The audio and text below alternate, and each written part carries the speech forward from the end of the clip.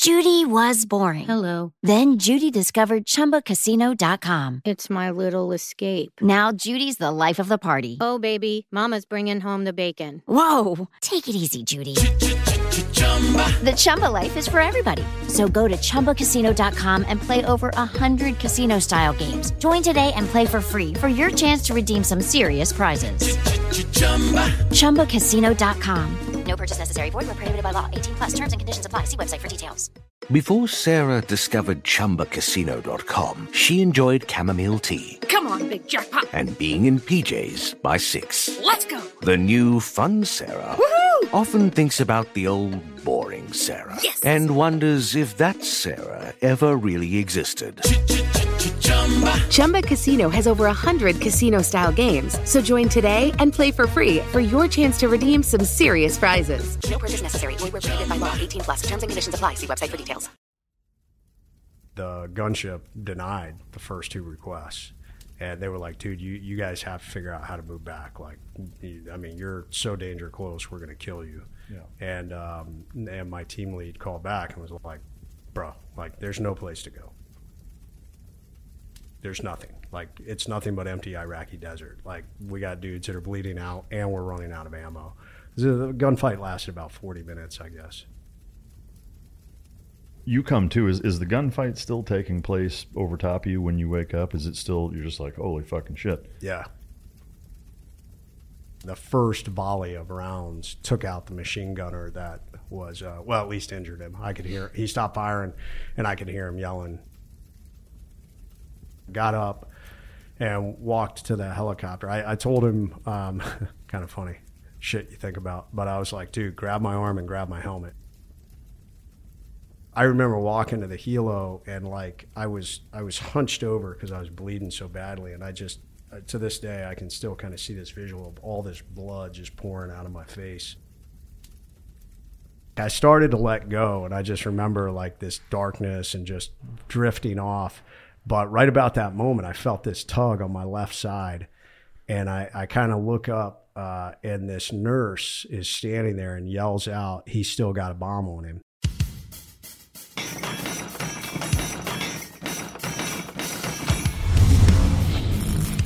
Welcome to Mic Drop, the podcast where relevancy is irrelevant and we don't give a shit about your feelings.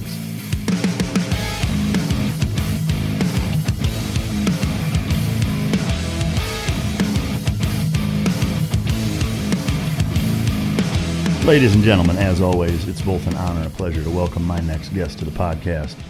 He spent 21 years on active duty, 18 of which as a U.S. Navy SEAL.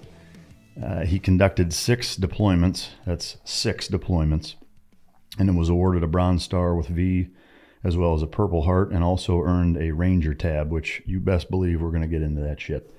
He is the CEO of Soft Spoken and Eagle Rise Speakers Network.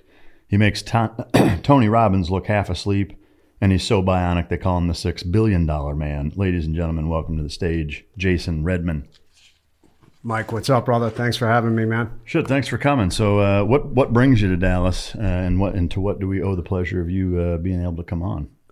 Yeah, man, I was down here speaking for an event, obviously one of the big things that I do. Not a whole lot of live events going on right now, so it was kind of cool to be able to come down here and actually do that. Did a workshop with a group here, and actually it was really cool because my son got to come with me. He ended up DJing the same event. That's a first for us that we worked an event together, yeah. I'd like to take a quick second to shout out and thank our sponsor for today's podcast, Origin Labs and Jocko Fuel. Jocko Fuel is a great product. He's got a ton of products actually within the Jocko Fuel line. The guests and I enjoy them on the show. And outside, I take a lot of the supplements. I've got some of the Origin Lab jeans, boots, gis, and it's just all around American industry. They do a fantastic job really re-revolutionizing American industry from start to finish. It's all American made, all American sourced. Everything start to finish is made right there in-house, and they really do a phenomenal job creating the products and fulfilling the whole ball of wax.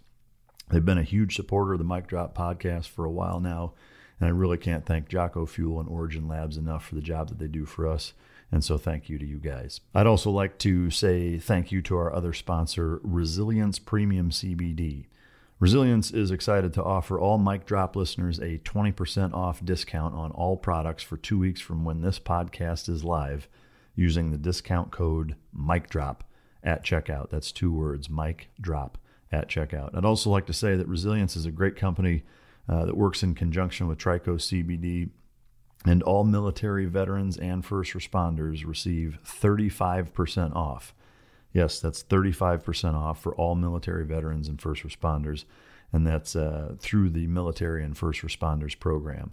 You just have to sign up at resilientcbd.com/military first responders discount. In terms of about Resilience, generally speaking, it's a premium CBD that I use. Again, it works in conjunction with the Tricos brand for the everyday athlete. That's www.resilientcbd.com.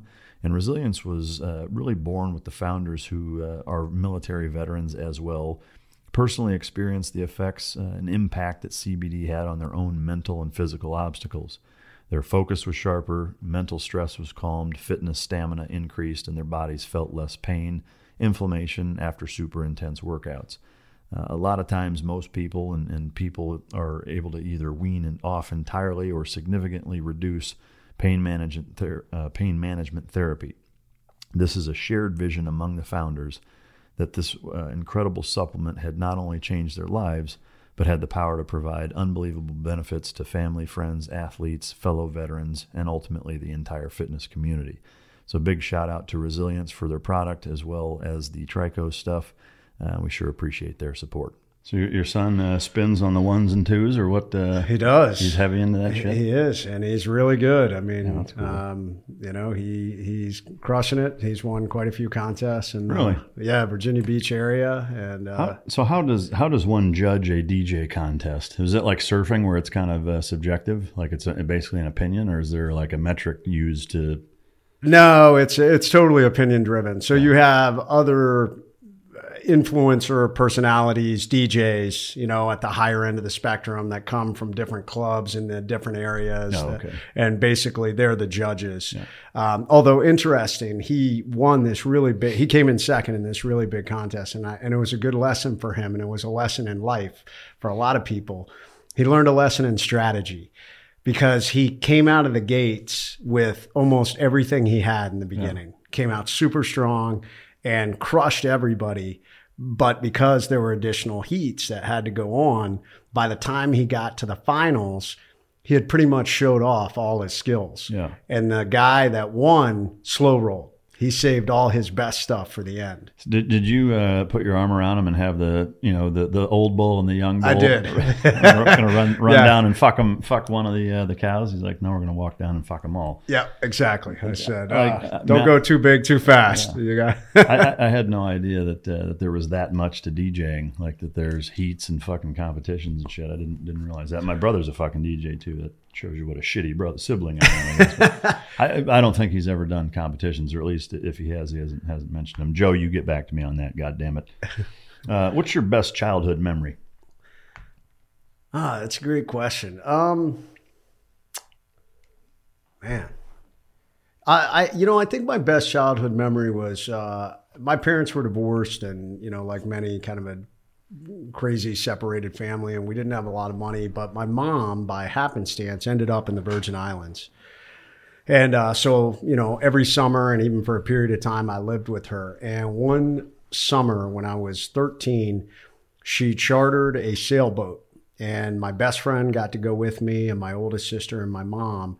And we sailed through the British Virgin Islands for a week. No shit. Yeah, and this captain taught me and my buddy how to sail. He was like, you guys are going to sail, and taught us how to sail. And we just island hopped every day, man. We went from island to island and sleeping on the deck at night and sailing in the day and literally cooking. Yeah, that's cool as fuck. Yeah. I thought you were going to say the captain taught you how to wrestle down in the fucking... He did, and I'm a little uncomfortable about that. I don't want to talk about that. He kept inviting me into the shower. I got my introduction to the sailor life. He painted a French mustache on my lower back. I still don't understand why. Yeah.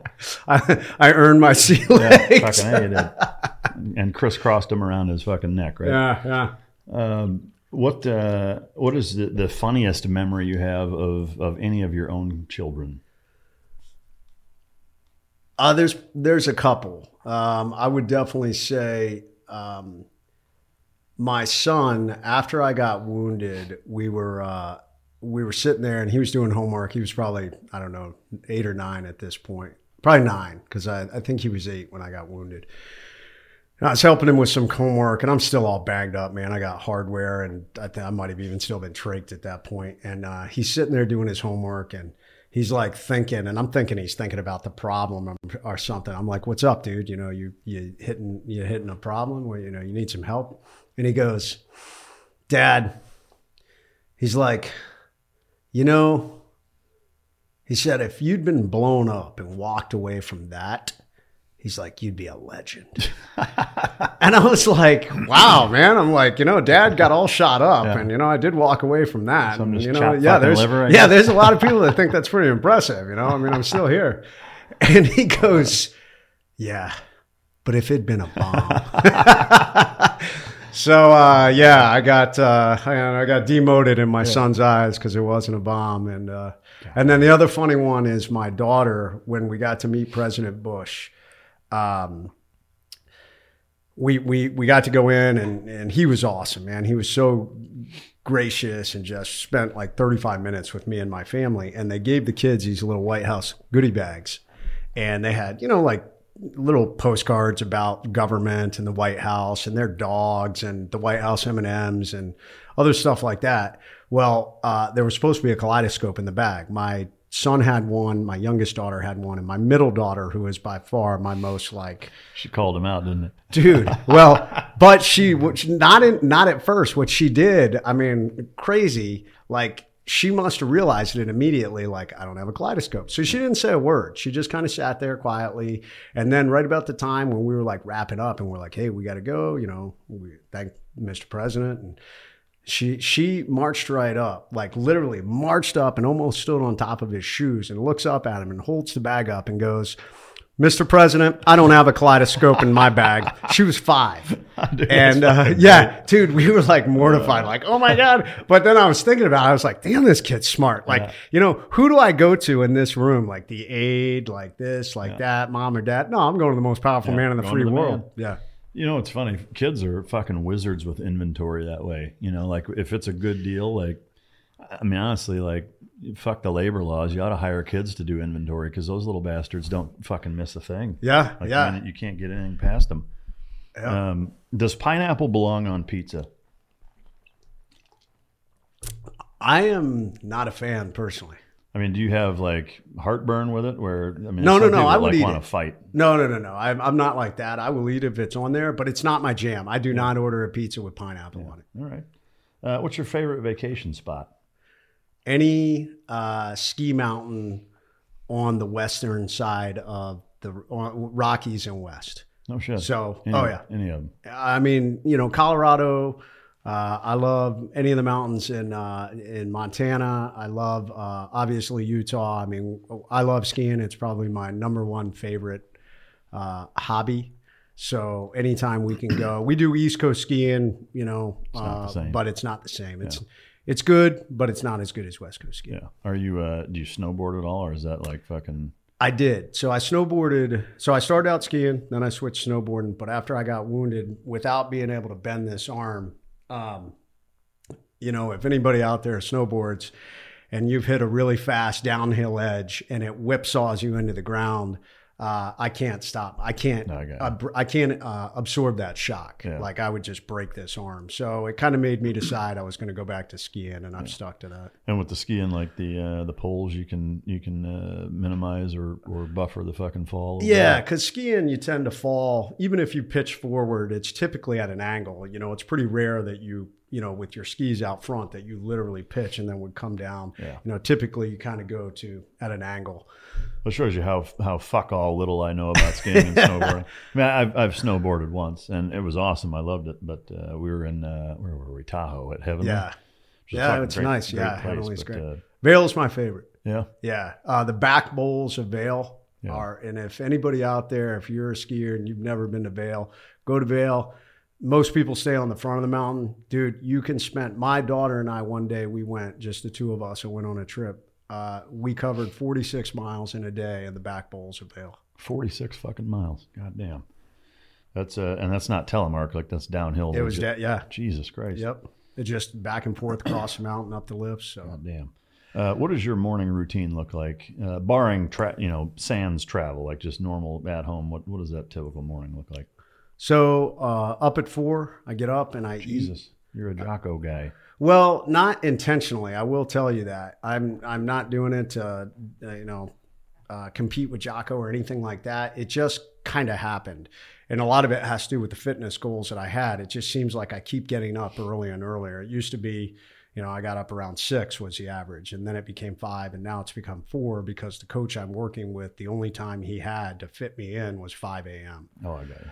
So up at 4, I eat. Usually I kind of look at my day, start looking at that, and then I head to the gym, do that 5 a.m. workout.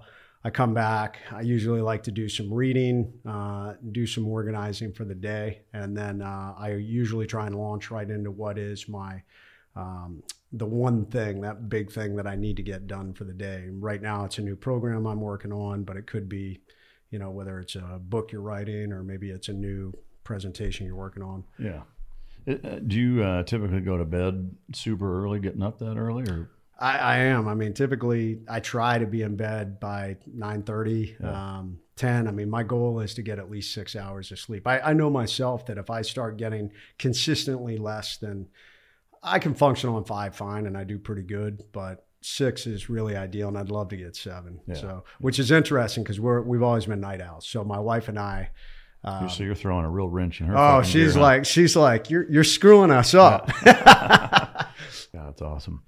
I mean, it's awesome to hear about it. I'm sure she's fucking pissed and giving you a hard time. Oh, she is. Yeah. Before we get into kind of some of your backstory, I want to take a quick second to introduce my producer, Zach, who he's going to be chiming in. Hi, Zach. Hey, thanks for having me on. Yeah, he's been doing a phenomenal job for about 10 episodes now and has really kicked it up to the next level. Can't thank him enough. And there may be times where he chimes in or we ask him something. So just for those of you listening, that's who he is and what he does. Also, in that same vein, he produces another show with a good friend of mine where I sit in on it called Uninfluenced. It's on iTunes and YouTube as well. It's kind of a combination of just shooting the shit and talking a lot about cars and motorcycles and shit like that. I have gotten into those types of pastime activities over the last couple of years, and a good friend of mine that he and I kind of go back and forth car and bike wise wanted to have kind of a platform to just shoot the shit and talk about what we're up to that way, as well as getting into politics and just telling funny stories and whatever. So for those of you that are constantly asking when the next episode is, in the meantime, you can supplement with Uninfluenced, and again, it's on YouTube and iTunes and all the other assholes out there that play our stuff. Yeah, new episodes every Wednesday. There you go. Yes. You heard it from the source. All right, in terms of your childhood, I'd like to talk a little bit about just where you're from and kind of what growing up was like, other than the Virgin Islands trip. Right, the captain. Yeah, my captain. The one-eyed captain. Yeah. I had a, uneventful, for the most part, childhood. I mean, I was not, beat, abused. I mean, my parents were divorced. So at a pretty young age, and, it was kind of one of the things I definitely probably learned from a young age, and something my wife and I both share. She came from a dysfunctional family, as so did I. Both parents divorced both sides, and both of us had to bounce back and forth between those parents. And sometimes,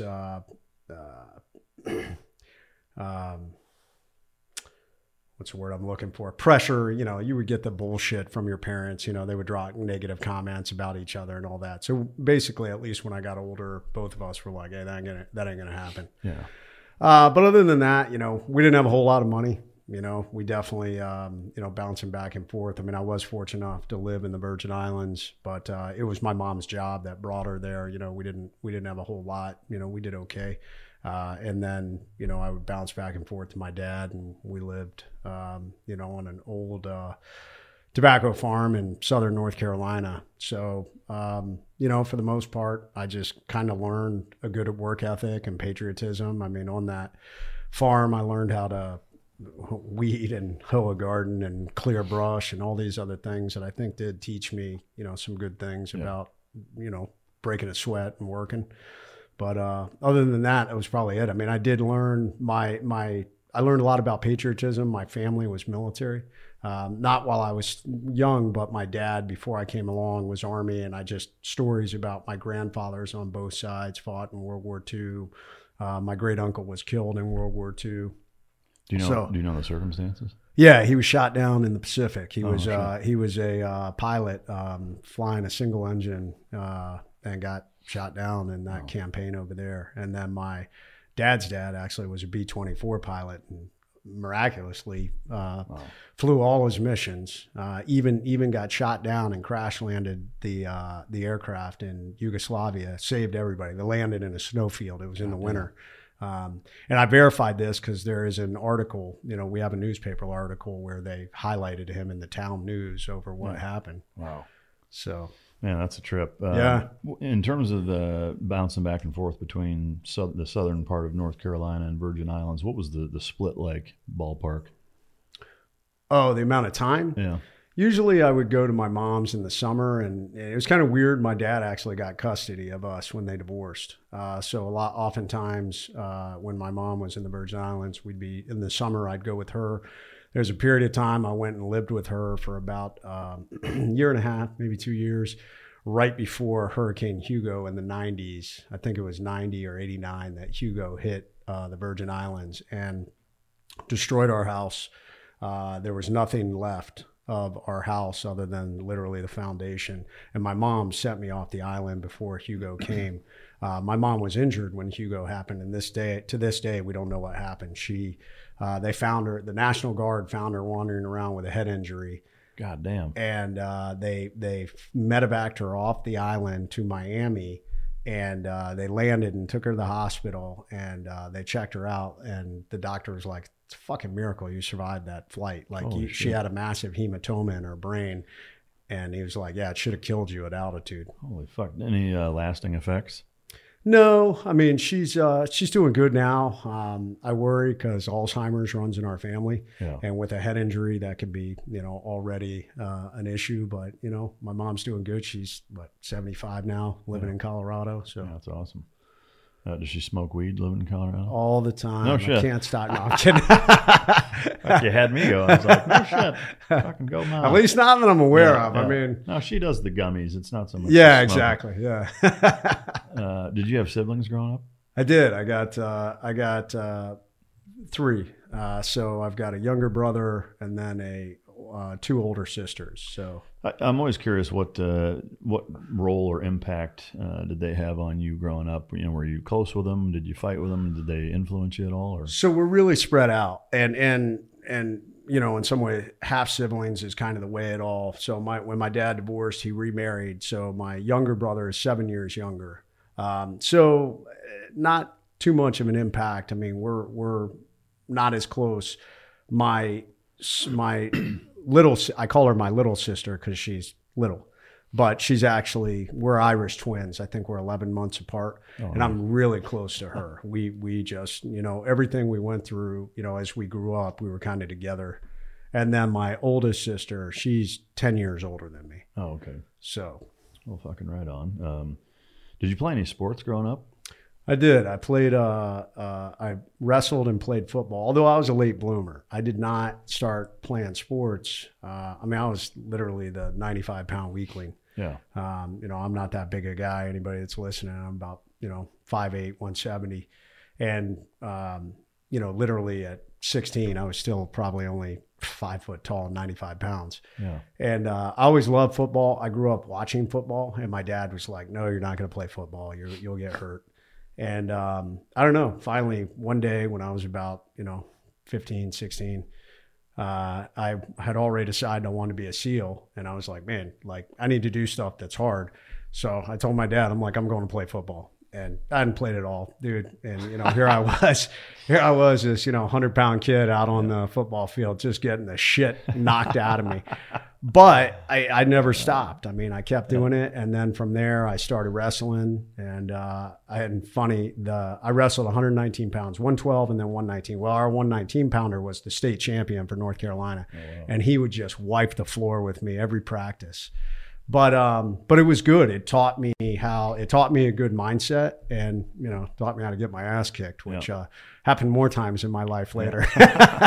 I mean, resiliency, I think, is arguably one of, if not the consummate fucking principle and character trait. I think that's going to set people up for success. So.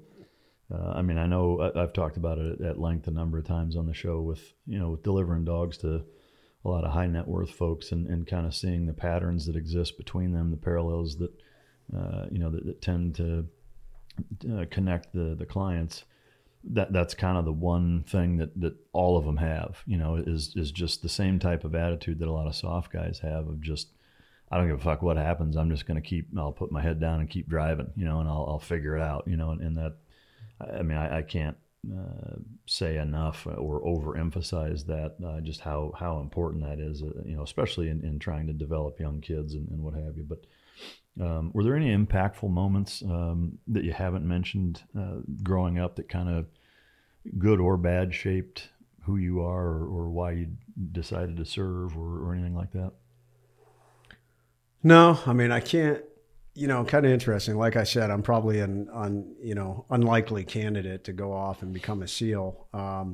I think more than anything, I probably just had a chip on my shoulder, and I had that inner drive. Like if you told me I couldn't do something, it just kind of pissed me off and made me say, "Well, I want to prove you wrong." Yeah. And that probably drove me more than anything else to do it. And yeah, I mean, alignment with your thought process. Yeah, I think more than any trait, I mean, I'm not the smartest. As a matter of fact, I sometimes feel like I am a fucking slow learner. Like, people will tell me to do something and like I'll hear it, but I can't make it work in my life. So I need to, even though they told me don't go that way because you're going to get the shit kicked out of you, I'll go that way probably at least 2 times. Get the shit kicked out of me both times, and then finally be like, oh, right, that's what they were saying. So, and it's just that ability to keep grinding forward that is, for me, that's enabled me to, find success. Yeah, no, I love it. In terms of motivation to serve, would you say that was primarily driven from both grandparents or grandfathers rather? Yeah, and my dad. I mean, my dad was Army. I mean, I just grew up always from a young age. I just wanted to. I was just attracted to service industries. So I was really interested when I was young and being a firefighter and then learning more about my grandparents in the military. I just kind of settled on that from a young age. G.I. Joe was big when, we were younger. So, Storm Shadow and Snake Eyes, I was like, dude, that's what I want. Yeah, that's fucking great. I've talked about this too. Like, there's such a lack of that nowadays, for young boys and young men to look up to in terms of pop culture influences as it relates to the MacGyvers, the Knight Riders, the fucking Commandos, the Rambos. Like there just isn't any of that anymore. Well, there's this attack on masculinity and this attack on this, what it is to be a man. Like there's nothing wrong to be tough and to be a warrior and to, but nowadays there's almost this vilification of like hard dudes and like stuff like that. The stuff that we grew up on, this bullshit idea that, kids should never play with, toy guns or anything. Dude, I was running around the woods with toy guns. I mean, my whole life growing up. Yeah. Zach, I'm curious, you're quite a bit younger. What did you watch growing up? If you say Power Rangers. That's better than Powder Puff Girls. I mean, I didn't know where we were going with that. It's better than fucking Hello Kitty or whatever. Right? Maybe. I mean, not that there's anything wrong with that, but did you find, not that we're directing the interview to you, but did you find that there were not a lot of options that way? Did you ever find yourself thinking, I wish there were more shit like that, or did it not even register because there just wasn't? It's a good question because you guys got about 15 years on me, I'd imagine. And like, I didn't have anything cool like He-Man in the 80s, or G.I. Joe. It was all, I don't want to say censored, but it was Fucking soft Barney. edges, right? Yeah, it was all rounded off, and that was kind of a shame. So yeah, I'm going to say the answer is yes. You wish you would have had some fucking cool guy stuff. yeah, big time. Hey, man. Teletubbies with a machine gun. Yeah, fucking A. All right. So when you graduated high school, did you mentioned being a firefighter? Can you walk us through kind of from graduation until you went into the Navy? No. When the firefighter thing was when I was young. Oh, okay. I wanted to do that. Oh, yeah, I did not ever. I didn't ever do that. It was just something I wanted to do. So yeah, my path was. I mean, about the age of 15, I decided I wanted to become a SEAL and just set my sights on that. Kind of interesting. I probably at 16, I walked into the recruiting office the first time, 5'1", like 105 pounds, and was like, I want to be a SEAL. Yeah. Like, and well, there was we got this, a good admin job for you. Yeah. There was this old crusty. I mean, he was like the proverbial like Popeye boatswain's mate, like covered in tattoos, crusty as fuck. And was just like, get the fuck out of here.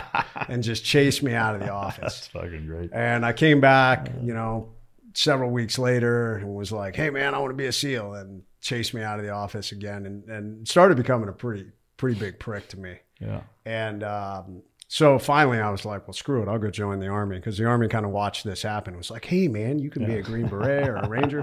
So true story, I actually went down the path to be in the Army. And when I went to MEPS, I failed the airborne physical because I had my eardrum reconstructed when I was a kid, and they said, well, you can't equalize. Well, I knew I could because I had grown up in the Virgin Islands, diving and doing all this. So I told the Army, well, unless I can get an airborne slot, like, I'm not joining the Army. Yeah. So that pissed a recruiter off, but kind of fate came along, and during this period, old crusty boatswain's mate left. This new guy came in, and I was walking in one day trying to figure out what to do. And I told him what happened, and he was like, well, hey, man, if you get a doctor's waiver that says you can equalize, he's like, you can come in the SEAL teams. And I was like, well, that's all I wanted to do. And he's like, well, let me help you. And there is no better example of the fucking classic Navy than that right there. Oh, yeah. Like, dude, just get a waiver, man. We'll take you. Exactly. Fucking my quota's not met this month, so I'll tell you whatever the fuck you need to hear. But he was a good dude. He helped me, man. He really helped me get where I'm going. And if you're out there, I've said this on so many podcasts, Henry Horn was his name. I still haven't met him, or I have not seen him again since I enlisted. Yeah. But I'd love to thank you in person, brother, because I wouldn't be a SEAL today if it wasn't for you. That's a trip. Henry Horn. Sounds like a porn star a little bit. He was a stocky black guy, good looking guy. He might have been. I mean, with a name like that, I don't know how you couldn't. All right, so you joined the Navy. I'm assuming you had at that point, it was the dive fair program or whatever. Did you have a BUD/S contract, or were you? Yeah, no, they didn't. I don't think the dive fair program existed then yet. So I enlisted. I joined in the delayed entry program in '92. So I actually joined. Crazy. September 11, '92 is the day I signed my paperwork. So delayed entry is still in high school. So I basically did delayed entry where you're going to the office and all this stuff, getting ready to go. And then as soon as I graduated, I headed to boot camp. And basically what they said is when you get to boot camp, at some point, some SEAL's going to come out and he's going to say, does anybody want to try out for the SEAL program? And then, raise your hand, tell them you want to do it, and they'll let you try out. And that's pretty much how it worked. So I didn't go in with any kind of guarantee or pipeline, aside from having, the SEAL rate I needed. And what was that? I was an IS. Oh, no shit. Intel, yeah. Yeah, so did I. Fucking A. Oh, no shit. I didn't know that. Yeah. Yep. So what year did you go through? 96. Okay. So.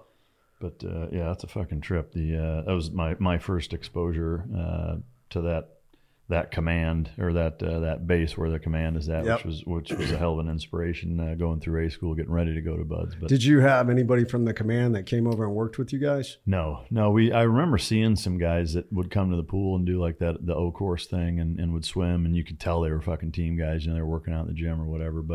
And even there was a handful of times where we saw guys in their blues or in a uniform with a trident on it that were clearly from there, but that was it. We had really no interaction with them whatsoever. Did you have somebody that? Yeah, we had a guy that would come over because the one of the senior chiefs that worked there at the Intel school, her husband was at the command.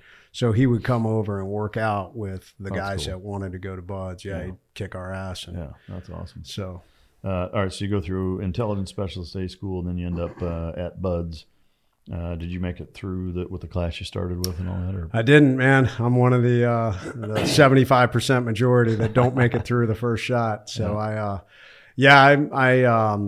went through Hell Week with class 200. So started in January 95 all the way through Hell Week in March. And then I started developing pretty bad tendonitis in my feet and just tried to push through and got, I don't know, about a week and a half into dive phase. We hadn't made it to pool week yet and ended up getting rolled. So got rolled and then almost before I'm supposed to be done, I go to I go to Rosarito, Mexico to party and get totally shithoused and walk out of the bar trying to clear my head.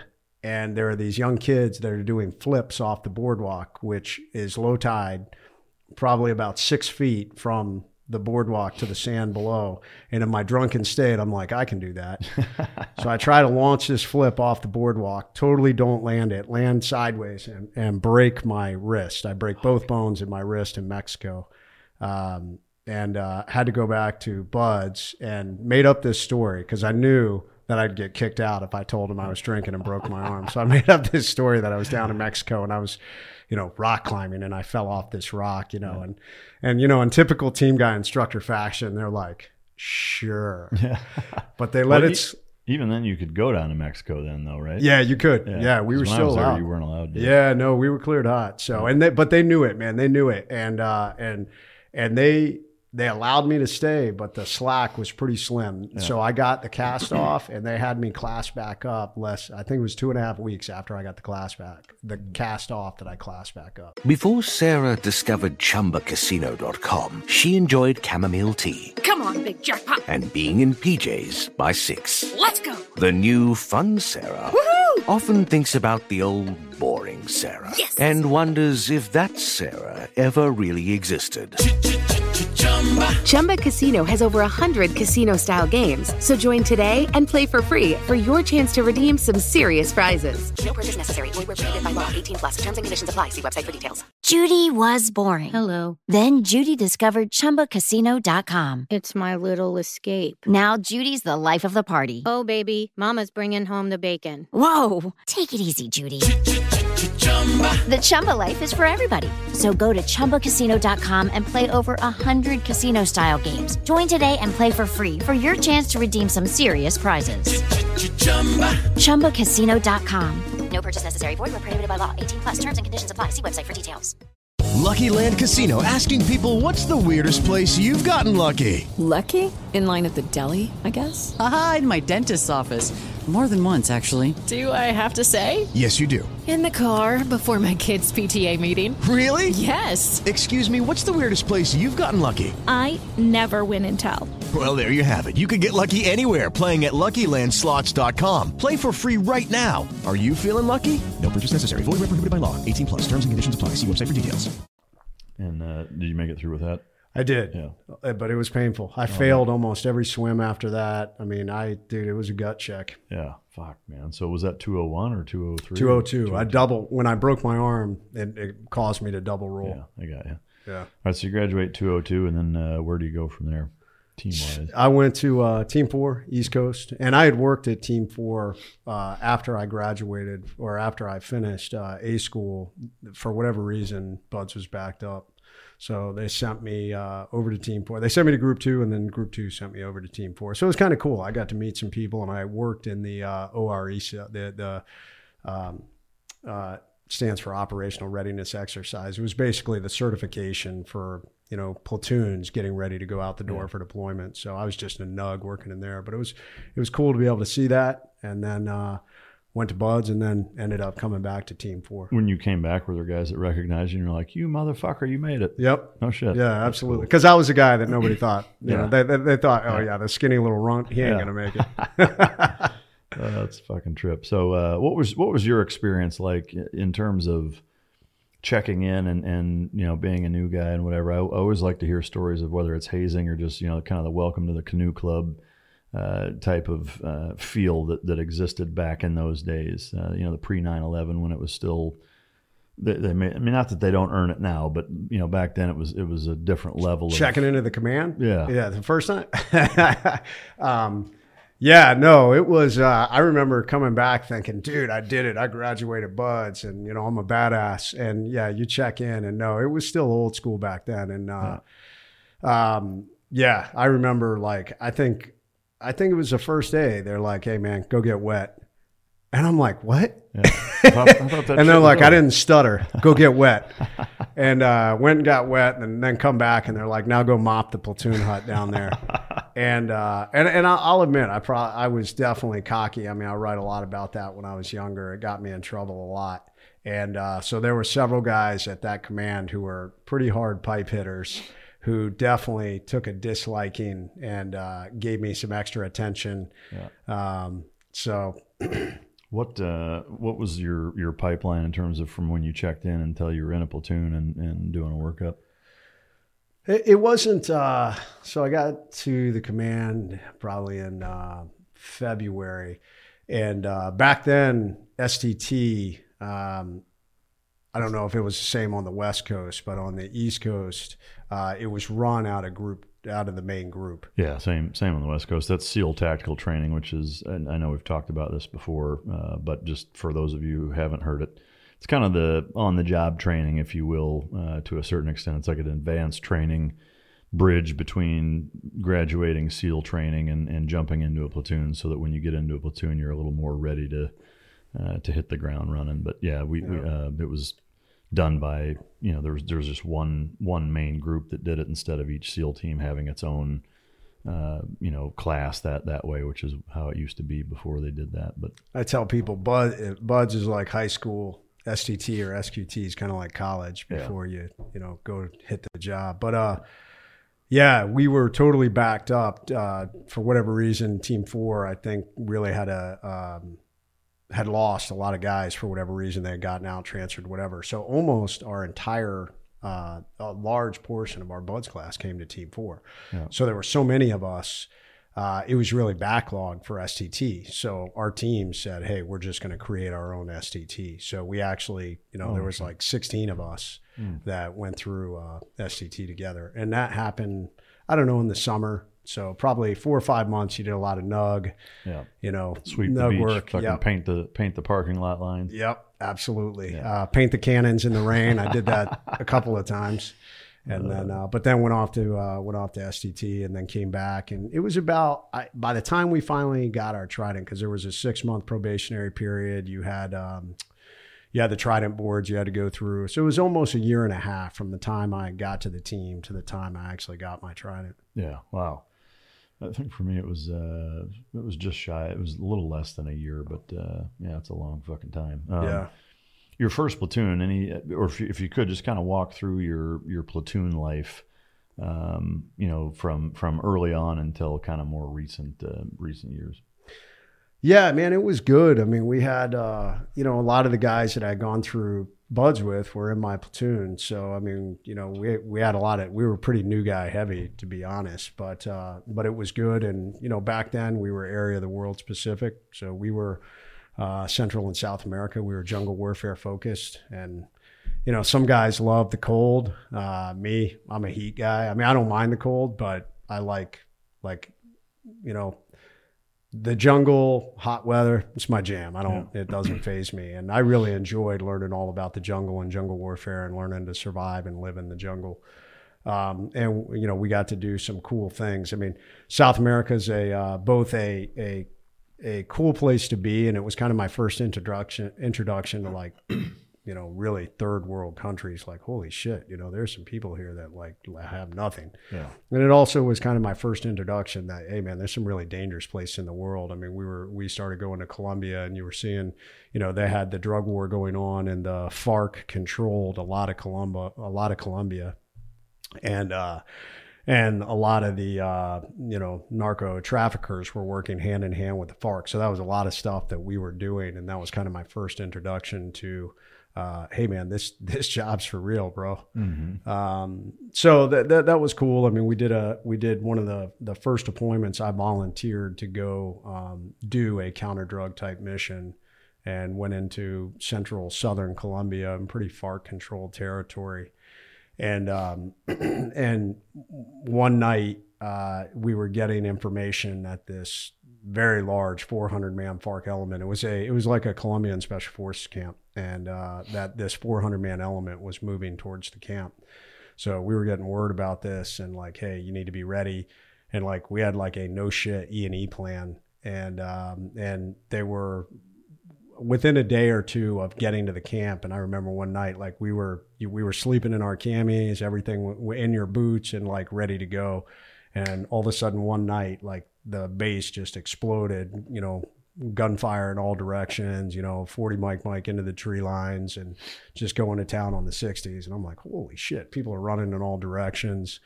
And the senior chief I was working for is like, hey, prep those thermites, you know, we're going to destroy the radios, you know, get ready if we have to go on E&E. And, you know, I mean, as a brand new guy, you know, I mean, it was like pretty crazy. But turned out that that element, for whatever reason, it might have been because of the response of the base. I mean, they went, dude, you remember that scene in Predator where they just go to town and like this? Yeah, exactly. That's pretty much what the jungle looked like around this base. So I don't know if that massive FARC element was like, maybe we don't want to screw with them, but they went the other way. And, you know, nothing much else happened after that. Like they kicked over the fucking hornet's nest. Huh? Yeah. All right. So you did that deployment. You come back. How many deployments did you do at Team 4 while you were there? 3, 4. 4. So, yeah. So in the subsequent platoons, were there any other experiences like that where big gunfight like that, or was it? No, that was the only one that was my only like real world type thing that occurred. It was on that same trip that was the first time I saw somebody shot. And it also kind of my first introduction to hookers. Yeah, they were there too. They were there in Colombia too. But thick ass Colombian hookers. To corruption, if you will, and the way of way of third world countries. Because what happened is, you know, we were in our platoon hut one day, or in our little Quonset hut there on that base, and all of a sudden the Colombians come running in, and they're like, hey, we need your help, we need your medic. And we're like, okay, let's go. And we go, and there's a dude shot like in the head, and we're like, what the hell happened? And this officer was standing there, and he's like, oh yeah, I think somebody might have shot from the field or something. And there was no exit wound, so it was obviously and he had a sidearm. Yeah. So we honestly think this dude just shot this guy. Yeah. And we did CPR. We actually trached him. But yeah, he didn't survive. But so it was kind of my first time seeing somebody shot, and it's kind of an interesting thing. And also to see like, hey dude, we don't have all the rules that we have here, you know, like the Colombians, they don't fuck around. Yeah. A little more nonchalant about fixing problems. Yeah. All right. So you do four platoons at Team 4. Did you know Dave Scott, when he was there? Does that ring a bell? I knew Andy Scott. Dave Scott, no. He was at Team 4 around that same time, maybe just before then, but I think probably around the same time. Anyway, okay. He was a good friend of mine that died base jumping in Guam back in 2002, like October of 2002. No, I don't remember that. So, but yeah, he spent a number of years at Team 4. But anyway, so after Team 4, walk us through kind of the post Team 4 and then the next chapter. Yeah, man, I did. So after several deployments, got selected to go to training. That was kind of the pipeline, and went to training and was teaching communications and reconnaissance, marksmanship. And it was about that time I was kind of at the decision point of my career. You know, I was thinking about screening, and I had several people saying, well, you know, have you thought about putting in a commissioning package? So I nothing was happening. You know, we were pre 9/11, you know, there was a lot of training, but really not much real world operation. It was about that time I also met my wife. So I was kind of like, where do I go? Not a lot going on in the world. You know, maybe I should go down this path. So I put in a a package for Seaman to Admiral. Got turned down the first year, and then submitted again the next year and got picked up. So yeah, finished my time in training, got selected for Seaman to Admiral in 2000, wrapped up my time at Team 4 and checked into Old Dominion University, ROTC, in like July of 2001 or June of 2001. And of course, everybody knows what happened September 11th. So how difficult was that being in college, and especially being in the first year, knowing that you've got to sit there and go through fucking school for 4 years? Well, 3, and I tried to drop out of the program. I went back to the team probably, I don't know, only a few days after 9/11, because I knew. I was like, dude, we're going to war. This is all an act of war, and obviously you were hearing everything that was coming out of the news. So yeah, I went back to my old command and my CO and was like, hey, I want out of this program. And he was like, well, prophetically, he goes, Jay, this is a war that's not going to be over tomorrow. He's like, this is a war that's going to go on for decades. Yeah. He's like, I guarantee you will get your shot. He's like, go back to school, finish, learn how to be, a good leader, and come back and be that leader. And he was right. So got off track a little along the way, but yeah, and it was hard, man. I won't lie. Sitting there in school while I'm watching this happen, and we started losing guys, I think Matt Bourgeois was one of the first guys we lost, and just seeing these guys, Dave Tapper, some of these other guys that started getting killed, and realizing it was real, and realizing that a lot of friends of mine were now starting to deploy and do everything that we trained to do. So I was excited to get back, and I just kind of poured myself into trying to do well in school and get done and learn. And yeah. What was that like going back? So once you got your commission, then where did you go from there?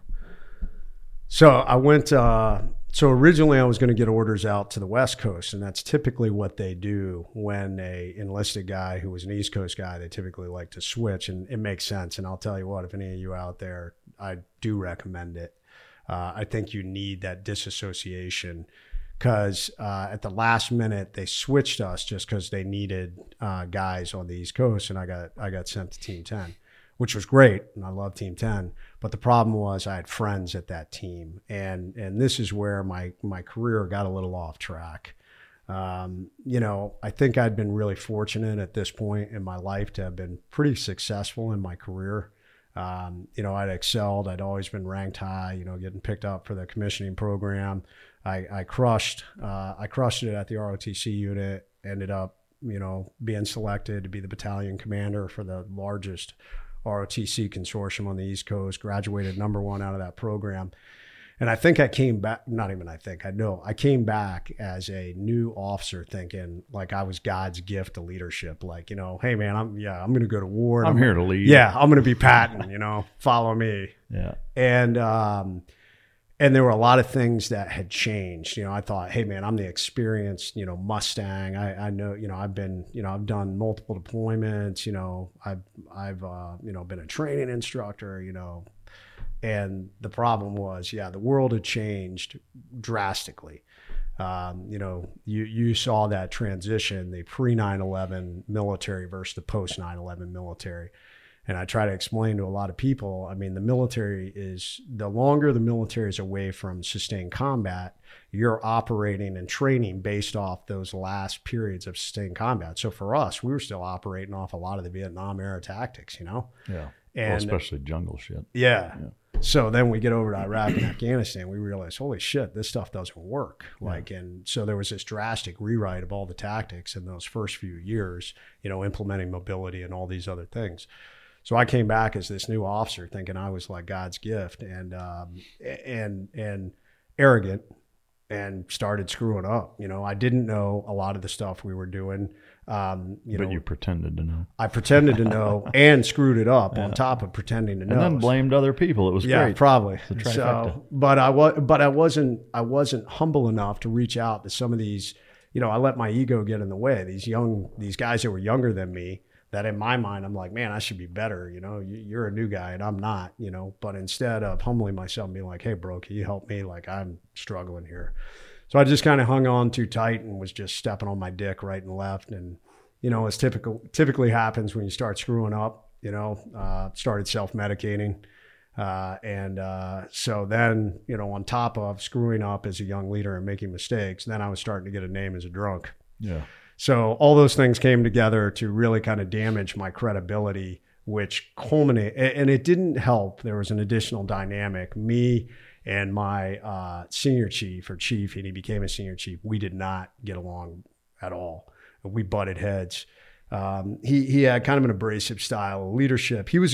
Don't get me wrong, he was a good leader. He loved the guys. He very hard, though, abrasive style, and he and I just butted heads. I mean, I think he wanted an ensign that kept his mouth shut and never said anything, and that definitely was not me, although I wasn't doing a very good job of leading by example. So that created another bad dynamic in all of this. And all of it culminated with a bad call on a mission in Afghanistan that thankfully nobody got killed, nobody was injured, but it definitely damaged my professional reputation. It was kind of the nail in the coffin for all these things. And both that senior chief and multiple other people were like, get rid of that guy. He's dangerous. He's going to get somebody killed. What was the call, if you can? So we were doing a kind of a cordon sweep through a valley, and we locked down the valley. The valley ran north to south, and then kind of a T intersection east to west. Pretty deep valley, like the ridge lines were probably a good 1,000 feet above the valley floor. Can you say where it was or no? Southern Afghanistan, down in the Helmand area. So yeah, we were sweeping through that area. I had an overwatch on the eastern side of the valley with sniper team and a rocket team. And we got into some contacts right at the very beginning of the day, inserted very early in the morning. Those contacts kind of scurried away into the caves and everything else down there. And then it was quiet the majority of the day.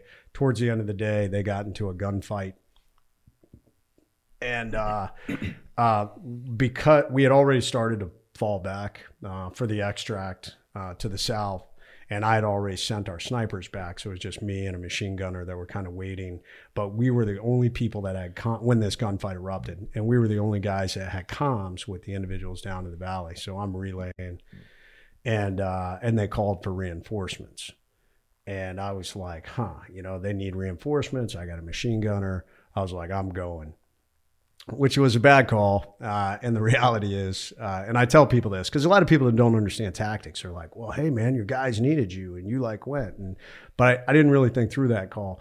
And really that call was driven by, I want to get in the fight, which is super dangerous if that's your driving reason. So, I took this machine gunner and dropped off into the valley. And this is where I talk about that negative relationship with my senior chief, because he was coordinating, a lot of the assets. And I said, hey, I'm going down to I'm going down to support these guys. And he was like, fuck no. And because we had so much dislike for each other, I let my personal feelings get in the way of professional decision-making. And I was like, screw you, and just went. So what happened, we went down into this valley, and they were getting ready to call in air support. But because once we went into the valley, they lost comms with us. So they had no comms, didn't know where we were. So, of course, they couldn't release air support because of that. Finally, we got to the bottom of the valley.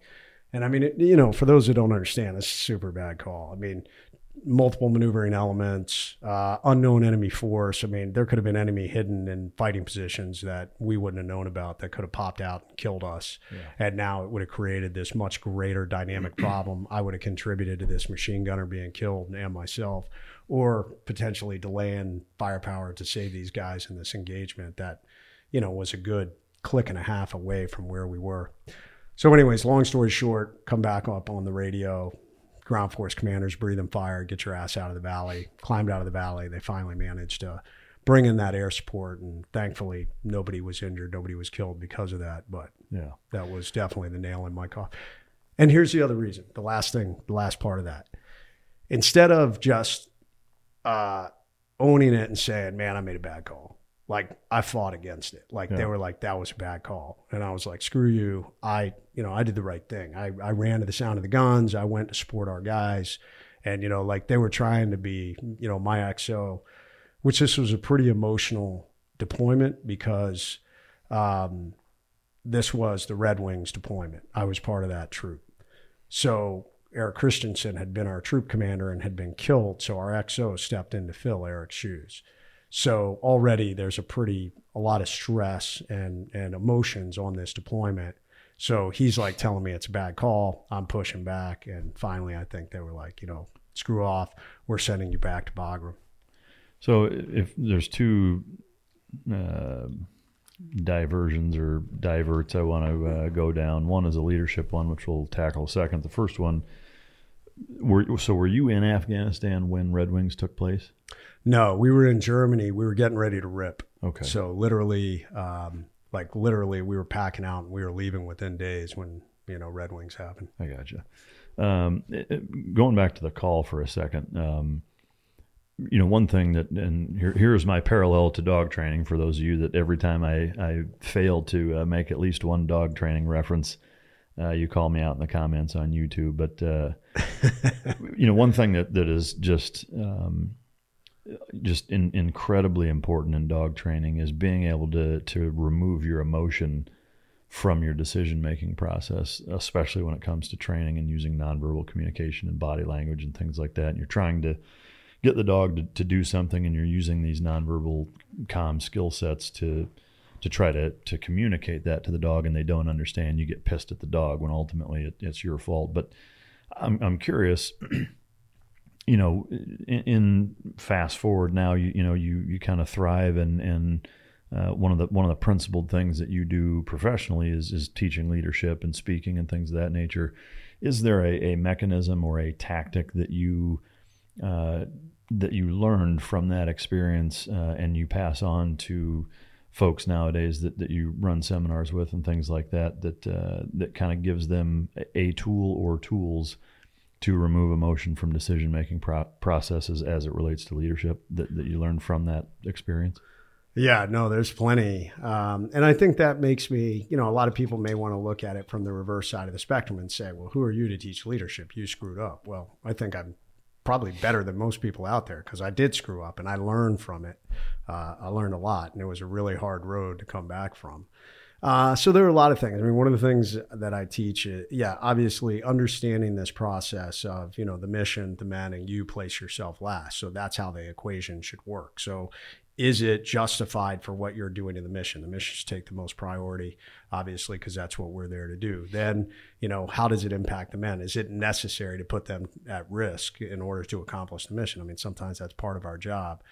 And then last, how do you play into that equation? In my opinion, that really shouldn't come into play. And mine was totally backwards in that decision-making process. The second thing, I teach 3 rules of leadership now. And rule number 1 is lead yourself. And this was something that I also was really failing at. And it was, how do you build structure, discipline, manage yourself, your emotions, that everything is built around setting the example through your actions before you ever get to the leadership where you're interacting and trying to influence other people to do something. So if you're not rock solid in rule number 1, then you're never going to be successful long-term in rule number 2, because too many people, I made this mistake where I literally thought the rank on my collar and, the words coming out of my mouth meant something. I mean, especially in, the deal in special operations, man, long before you ever open your mouth, people have decided what kind of leader you are. Yeah. So, and then rule number, and so that's rule number 2 is how you lead others. How do you influence them? And it should all be about, a lot of, what Jocko talks about, extreme ownership, your ability to lead others. If things are not going well, most people in leadership immediately look for something else to blame. Mm-hmm. It's the person, it's this, it's that, instead of coming back to themselves and saying, well, hey, did I do everything? Did I lead myself well? B, did I provide them all the resources they need, the training, the guidance, the assets, everything they needed, the motivation, whatever it is to get it done. And then the last component is you got to lead always. You can't pick and choose. And that was the other mistake that I was making, that I was, hey, I'm a leader when I'm in this leadership position, but when I'm not, I was drinking in a shit show, which was damaging my credibility as a leader. Yeah. And once you're a leader, I don't care if you're a parent, I don't care if you're in the civilian world, I don't care if you're in the military, law enforcement. Dude, once you are established as any of those things, well, as a leader, if you will, it doesn't matter if you're on duty or off duty. You're a parent 100% of the time. So if you're telling your kids to do something, but you're doing something else, they're going to follow your example. Yeah. And that's the interesting thing. Leadership's the same no matter what you do, whether it's in special operations or parenting. So you got to lead always. You got to make the right call all the time. I mean, you might make some mistakes, but yeah, I think that's really brilliantly simple and very well put. I think that's an awesome trifecta that you pulled out of that. All right, so you get shit canned back to Bagram basically, and what happened after that? So it was a few days later, the guys came back and the CO basically said, hey, I'm going to wait till everybody gets back. And then we're going to have a meeting. So I got to tell you, I mean, for people to understand, I mean, to be sent back from the combat zone is about the greatest disgrace, in my opinion, you can take. And I was at rock bottom. I mean, that is probably the hardest thing.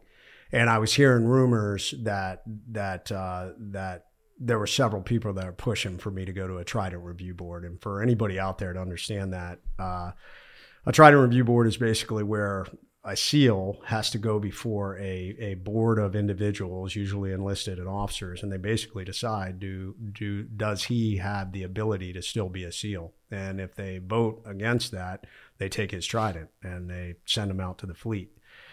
So I'm hearing this and still a lot in denial. I won't lie. I kept telling myself, hey man, you did the right thing. This is bullshit. You're being thrown under the bus. But I, went to that first meeting and it went back and forth, and definitely all the mistakes that I had made up to that point were laid out on the table. The training mistakes and hanging on too tight, and then a lot of the drinking incidents, all these different things were brought up, culminating with this bad call on this mission. And yeah, man, it was brutal. I felt like I was getting shot up. And the CO and the master chief kind of listened to everything, and they said, okay, go back to your room. We'll meet back tomorrow morning at 8:00 and we'll tell you what we decide. So I went back to my room, and it's the only time in my life that I actually thought about killing myself. I pulled my cig out and put it in my mouth, and because I didn't think that, I didn't think that they were going to decide in my favor. And two, I didn't think I could fix it. So anyways, I mean, fate plays kind of interesting ways. My chair in my room in Bagram, my bed was it was a little small room, and my bed's off to the left, and my chair was up against the wall with my gear tree where my pistol was hanging, but directly across was my desk, and there was a picture of my wife and kids. And so here I am, this asshole with a gun in his mouth, and I'm looking at my wife and kids, and I'm like, what a fucking dumbass. So I put it away, and I went and saw the base chaplain, the Jesuit chaplain, and talked to him and just said, dude, this is what's happening. And he was kind of funny because he's like, he listened for a while, and then he goes, all right, so let me get this straight. He's like, so you got yourself in trouble. He's like, you don't know what's going to happen yet. He's like, but you were going to kill yourself, but they haven't told you what's going to happen until 8:00 tomorrow morning. He's like, don't you think that's rushing things? Can't you wait until they tell you to fuck off first? So I was like, yeah, I guess you're right. So yeah, 8:00 the next morning, I go back, and the CO thankfully said, hey, you fucked up. But he said, I've seen you do a lot of good things. I believe in you. So we're going to give you a second chance. But it doesn't come without accountability, and it's going to be a hard road for you. And he said, the awards that you were going to get from this combat deployment are gone. We're taking all of them. You will receive an unofficial letter of reprimand, which in an officer's career, if you get a letter of reprimand, it ends your career. So what they did is they wrote an unofficial that they the CO said, and I'm going to put it in my safe. I'm going to turn it over to the new CO. He said, you're going to do another tour as an assistant platoon commander. He said, if you screw that up, this unofficial letter becomes official, and it will end your career. And he said, and the last thing is you're going to Ranger School. So, and they said, dismissed. Oh, shit. And I'll be honest, I was bitter. Yeah. I was still angry. Did you still deflect and say it's them, it's not me? I did. Yeah. Not to them. Obviously, I was right, at least smart enough in this situation and not storm out of there and be an idiot. But internally, it was still their bad. Absolutely, that I'm being thrown under the bus. At what point did that transition into accountability on your end? Ranger School. No shit. Yeah. And there was a key moment that happened in Ranger School well, yeah, it was a key moment. I quit Ranger School. Really? Yeah. True story. I quit Ranger School for about a 12-hour period.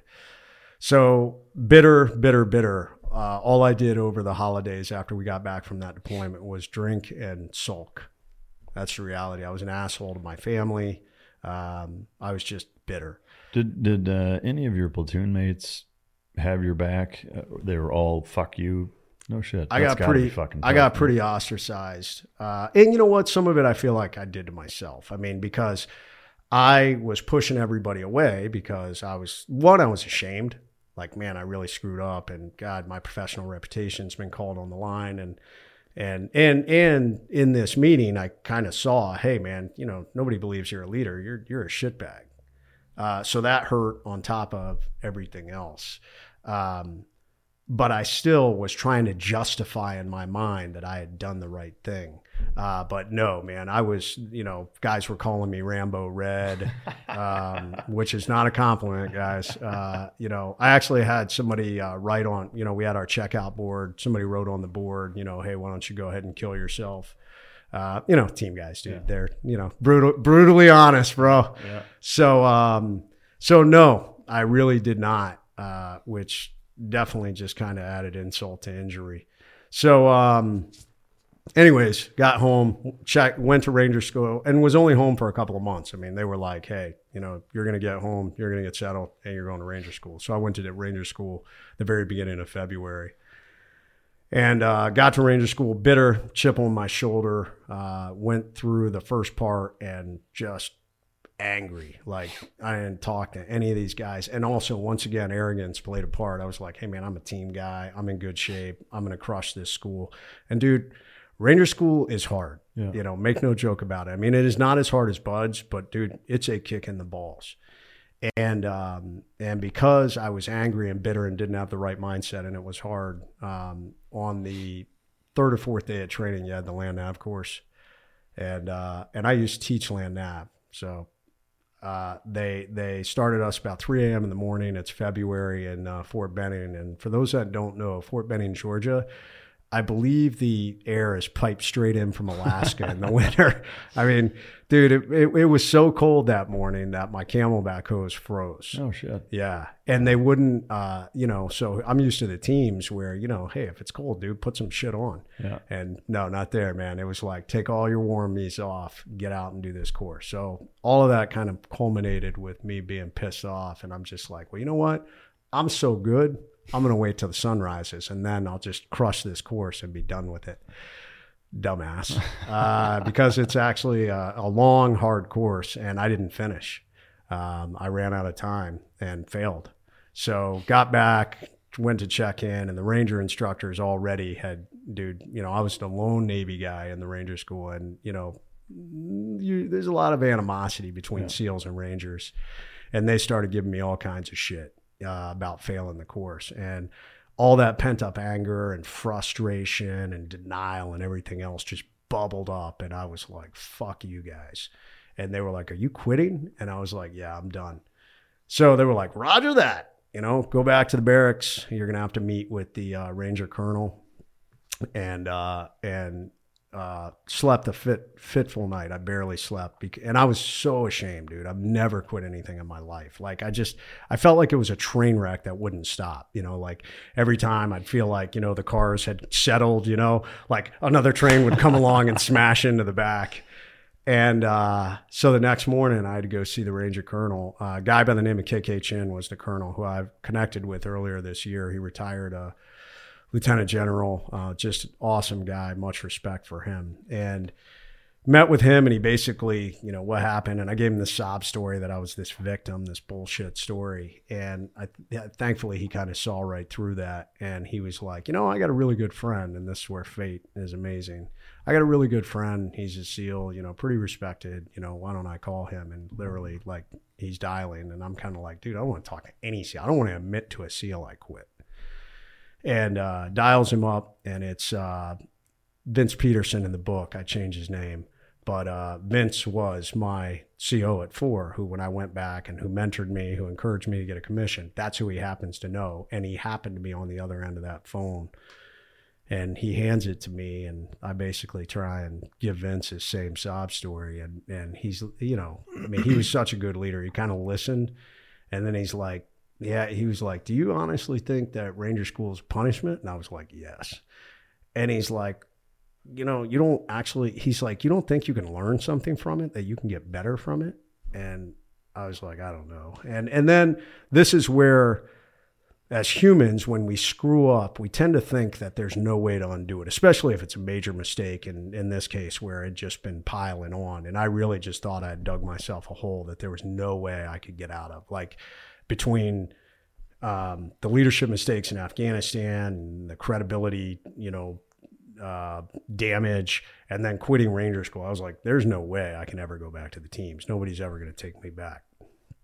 And he was like, listen, he's like, here's a deal. He said, people will follow you if you give them a reason to. People's memories are pretty short. And if you're setting the example, they're going to follow you after a while. I mean, it just is the nature of the beast. I mean, if you are around somebody that might have had a bad reputation, over time, you're going to realize, dude, this person like sets the example. Like, I want to do what they're doing because that's what setting the example is. So he's like, go back to that course, crush it, and come back and give these guys a reason to follow you. And I was like, holy shit. It kind of changed my mindset. And I asked the colonel, I'm like, hey man, can I get back in my class? And he's like, no. He's like, but I'll roll you back an entire class, and you'll go sit in Ranger School jail for a month, and then you'll roll into a new class.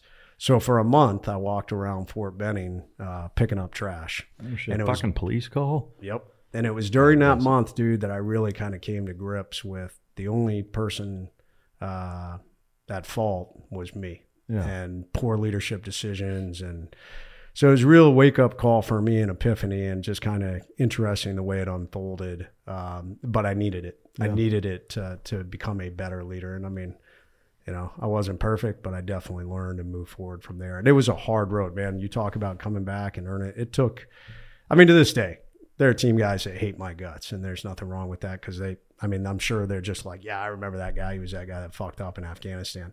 But the guys that I work with, I earned back their trust. Yeah.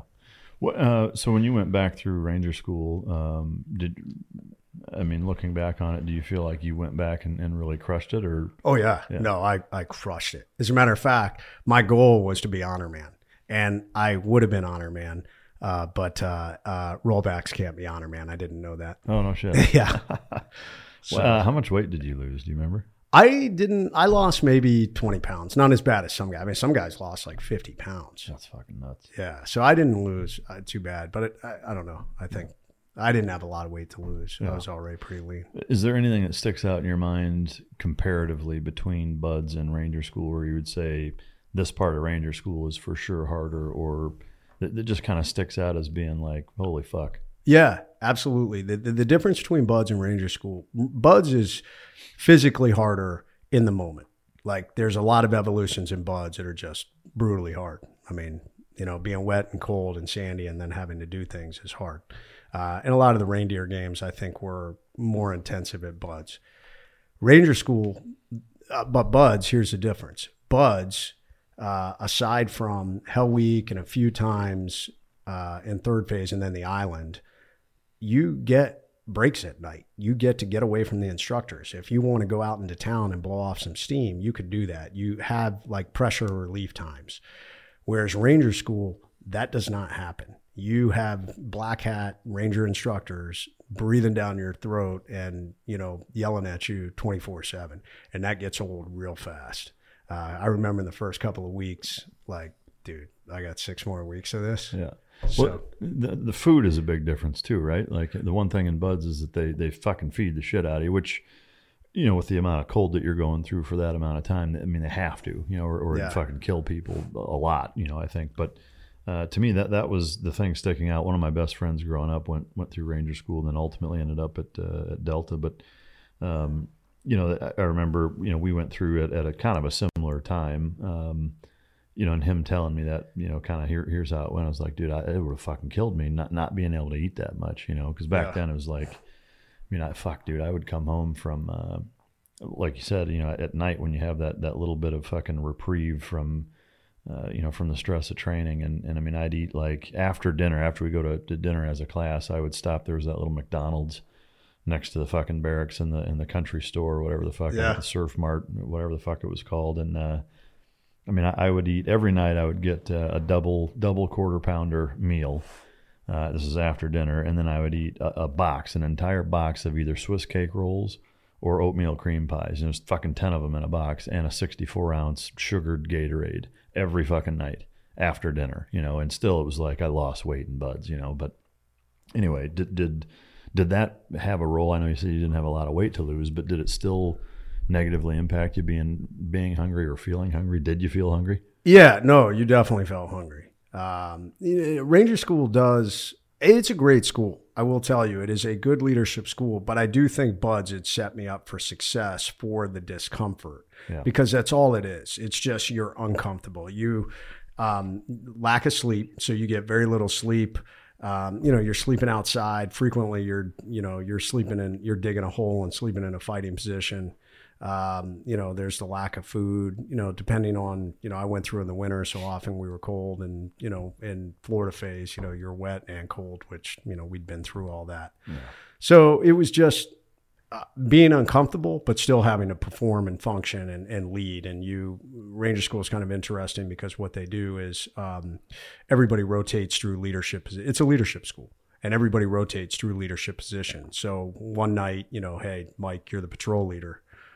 So you have to function as the patrol leader and run the whole thing. So I don't know. It sucked. Not eating sucked, but I don't remember it like it just killed me. There were definitely dudes. I mean, they got rolled because they called it,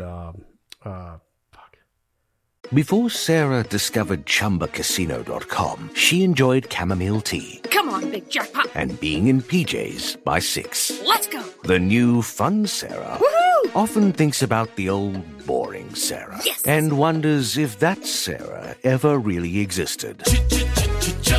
Chumba Casino has over 100 casino-style games. So join today and play for free for your chance to redeem some serious prizes. No purchase necessary. Void where prohibited by law. 18+. Terms and conditions apply. See website for details. I'm Nick, the host of the UFO Chronicles podcast, with first-hand witness accounts of the strange and unexplained, covering UFOs, cryptids, conspiracies, and the paranormal. Real people, real encounters. So come with us on the journey into the unknown. UFO Chronicles podcast is available to listen to on all apps. I'll see you soon. Yeah, they would get caught with food. They would steal stuff out of the MRE and grazing. That's what they called it, grazing. If you were found with food on you, aside from the periods when you were allowed to eat. Yeah, that's some funny shit. So, all right, so you kick ass. Oh, you know what? I'll tell you the one thing. The one thing that I hated in Ranger School more than anything else was ruck humping. Yeah. And I was a communicator, dude. Like, I can carry a ruck for days, but it's the way the Army does it. Hats off to all you fucking infantry fuckers, man. Because you guys can put a ruck on, and there's a certain way that Army guys learn to ruck, the way they lean into it, and they like get their hips into it, and just, they can move. And dude, I didn't have that. That swag. I didn't have that swag. So, dude, we would do these long ruck marches all the time. And, like, I would end up having to run, like, half the time just to catch up. That's a trip, man. Yeah. All right, so you kick ass at that. You come back to the team with kind of a newfound humility. What was that like coming back and furthering that uphill battle? What all did you have to do, or did you get right into a platoon and get kind of that second crack at it? Yeah, I got right into a platoon. So I was already slotted. As a matter of fact, the troop had already started. Because I added, a month to my pipeline. Was there some resistance in that new platoon? Were there some guys that like, I heard of you, motherfucker, and that just that culture, that feeling of, oh, absolutely, you can tell they don't fucking like you. Yeah, I'd walk in the room and everybody stopped talking. So, no, I had all that. That's always a good time. Yeah, but you know what, man? The thing was, I came back and I realized, dude, this is the way it's going to be. You fucked up. Yeah, it's now on you to show them that you have the ability to do this. And you seriously fucked up. I mean, this is a job. I mean, when I left Afghanistan at Team 10, the guys were able to select what platoon and who they wanted to work for. And I wasn't even on the list. Yeah. So that's I kind of realized the reality of the situation. But I got to give a real shout out to my boss, who's still active duty, so I won't give his name, but he was a prior enlisted guy and a phenomenal leader. And when I came into that platoon on day one, he sat me down. He was like, "Hey bro," he's like, "I heard what happened in Afghanistan." He's like, "I don't care." He's like, "All I care about is how you lead from this point forward." And he's like, "I'm going to give you opportunities to lead. I'm going to challenge you." And he said, "And sometimes I'm going to just need you to follow." And he's like, "I want you to follow my lead." He's like, "But I'm going to help you get back." And he did, man. He was so great. He was such a good mentor. He was a good leader. And he would look for, I think he knew that, my confidence was shaken. I won't lie. I mean, it's tough to come back into this situation after you screwed up and be like, and he also knew he needed to build confidence in the guys to believe in me. Yeah. So he would frequently give me pretty complex training scenarios that really it should have been his job. And this is a tribute to him and his confidence and security in himself as a leader, because those would have been opportunities that other more junior, immature platoon commanders would be like, I have to do this so I can prove that I'm like this great leader, because it's this really complicated training scenario. But frequently that would happen, and he'd be like, "Hey, Red, you're in charge." And he'd step off and watch it with the training cadre. And I'd be navigating these really complicated, training scenarios. And that, it built my confidence, and B, it started to win the guys over, that they were like, "Oh, this guy does know what he's doing. He's making good decisions." Yeah. How long would you say it was before, from the time you jumped back into that group until you felt like, you're at least on a level playing field, and the guys are kind of starting to accept you to where it's at least somewhat of a comfortable feeling, if there ever was one? Towards the end of the workup, I mean, there were definitely dudes that I warmed up to, and we were becoming friends and hanging out with them and stuff like that. So I definitely, there was still a group that I felt like they didn't like me, and, it is what it is. And this kind of a thing for life, you're always going to have people that don't like you, fuck them. Yeah. So I was just kind of like, hey man, it is what it is. But really the defining moment occurred in Iraq. About 2 months into the deployment, we got into a huge gunfight on a pretty complicated target, and we had guys that got fragged. Our interpreter got wounded pretty badly, and we also had 11 women and children in the middle of all this craziness. So navigating all that and helping to coordinate that, getting us moved, getting our wounded moved, getting these women and children moved with us to another building under fire, and then calling in an airstrike or a gunship mission on this other house 60 yards away. When we came back from that, the guys were like, Red did a good job. That's cool. And actually the XO who had kind of called me out for screwing up right at the very beginning of the workout, so he and I didn't, I didn't feel like he liked me a whole lot. Yeah. He actually he was the SOTF commander, and called me in. He said, "Hey man, I heard you did a great job tonight." Wow. So I was kind of like that kind of cemented my confidence. And I felt like, okay, man. Reset button is officially hit. Yeah. Yeah. That's fucking cool. All right. So, things are going fairly well from that standpoint. Walk us through, ultimately what led to, you being injured. Yeah. So it was super eventful deployment. I mean, we got into quite a few firefights and, really went after it. So everything was really good. I was getting my career. I felt like I had gotten my career back on track. Before you talk about that one, were there any in between there that really stand out as being like, holy shit, fucking missions or operations? No, by far. I think the biggest gunfight we got into was at night. I mean, there were quite a few after that, aside from the night I was wounded, but none of them were at that level. That night was crazy because we were taking down 3 buildings simultaneously and started taking gunfire from multiple positions. We had guys barricaded up on the rooftop in our building that were dropping grenades down on us. So that was probably the most complicated one we dealt with. Yeah. So, and after that, I mean, I do remember after that, I think the most impactful one for my mind that ended up being a dry hole was a Dust One operation. So for those that don't know, it's duty status, whereabouts unknown. So it was for a missing Marine and Army kid that had been captured, and we launched on that mission. I mean, in my opinion, I think that's kind of the highest level of special operations, to be able to go try and save, whether it's American service members or it's American citizens. So how did that fucking pan out? Dry hole. Did they ever find them? No, they found their bodies. Yeah. Do you know about how long after? I can't remember if it was on the deployment or maybe right after the deployment, but I remember somebody telling me that they had, found the bodies. Yeah. So I'm sure they were in good shape too, right? Yeah. God, it's fucking horrible, the shit that happens. Yeah. Not to get off track or too far in the weeds, but to me, like I'm trying to think of a worse fate, and I can't think of one. No. Like honestly. But all right, so now moving forward into the end of that deployment / ultimately the most fateful day of your military career injury wise. Can you walk us through that program or that time frame? Yeah, got everything back on track, and we were right at the very end of the deployment. I was screening to go to, our Tier 1 unit, and that's really what I wanted to do. I also had been, actually that night, I was supposed to run as the ground force commander for the first time. They were, kind of grooming me for that next position. And of course, we got word that that the number 1 leader for Al-Qaeda was going to be in a specific location, a guy we'd been trying to get all deployment. Who was it at that point? Was it Zarqawi?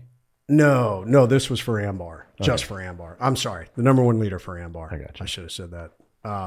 So we were getting ready, and that mission, it got delayed, and then finally, like 1 a.m., we got approval.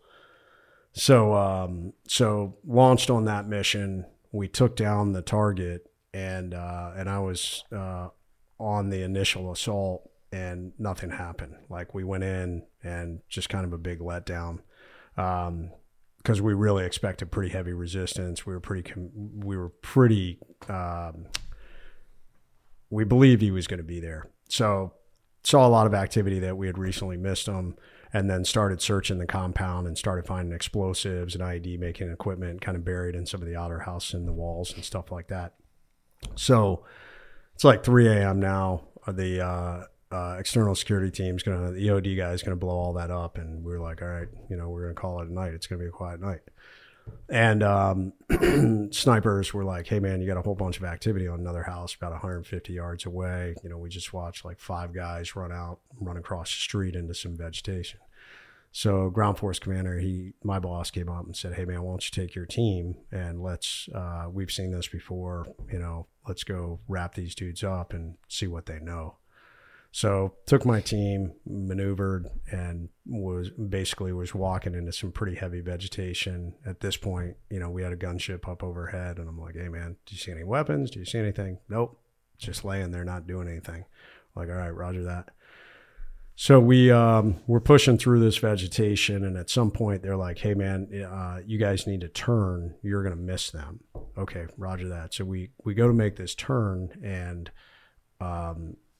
on our left flank, we had 2 new guys and one of our EOD guys. We didn't realize it in the moment, but they didn't make the turn. I don't know if they weren't listening to the radio or what the deal was, but the in between me was the Terp and another guy, and they were like, "Hey, those guys are gone." I'm like, what? So yeah, I mean, pretty hairy situation. You know, you've got unknown enemy and us in this vegetation separated now. So my guy on the right flank was like, "Hey man, I'm on the edge of the field. Why don't we push out?"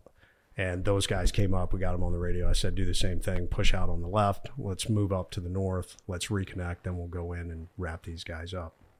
So we did that, and we're pushing out of the the northeast corner of this field. And our last couple of guys that were stepping out of the field, literally, one of them stepped on an enemy fighter that was laying there in the ambush line and engaged him. And when that happened, it just set off this ambush. So we estimate that it was, 14, 15 guys in this ambush line that had 2 PKM machine guns set up. And I was walking towards the road to link up with the other guys, with our Terp and everybody else kind of behind me when that happened. So our medic initially got hit. He took a round right below the knee. And then one of our other guys ran forward to grab him and start dragging him back. And then he got stitched up. And then I got hit in the arm probably within the first minute and stitched across the body armor. Started yelling. They were trying to move back. Started laying down fire. And when I was yelling, I think both machine guns got turned on me at that point. And that's when I was taking rounds off my helmet, off my gun. I got my left night vision tube shot off and turned to move back. The only point of cover we had, so it was nothing but like 1,000 yards of empty Iraqi desert behind us, if not more. And then there was like a tractor tire about 15 yards behind me, like a big like John Deere style tire. So the guys had fallen back to that. And I turned to try and move back to that. It was at that point that a round caught me in the face, kind of right in front of my ear, traveled through my face, blew off most of my nose, blew out my right cheekbone, broke what was left of the cheek and kicked it out to the right, like shattered the head of it, broke the head of my jaw, shattered my jaw down to my chin, kind of vaporized the orbital floor, broke all the bones above my eye dropped down, and it knocked me out.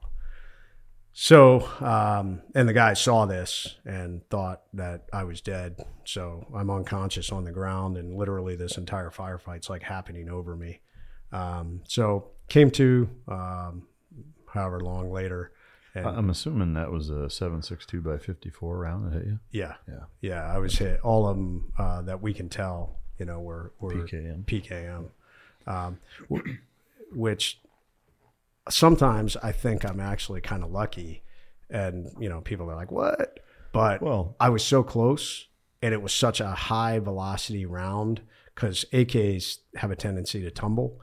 That I actually think it did less damage than it would have.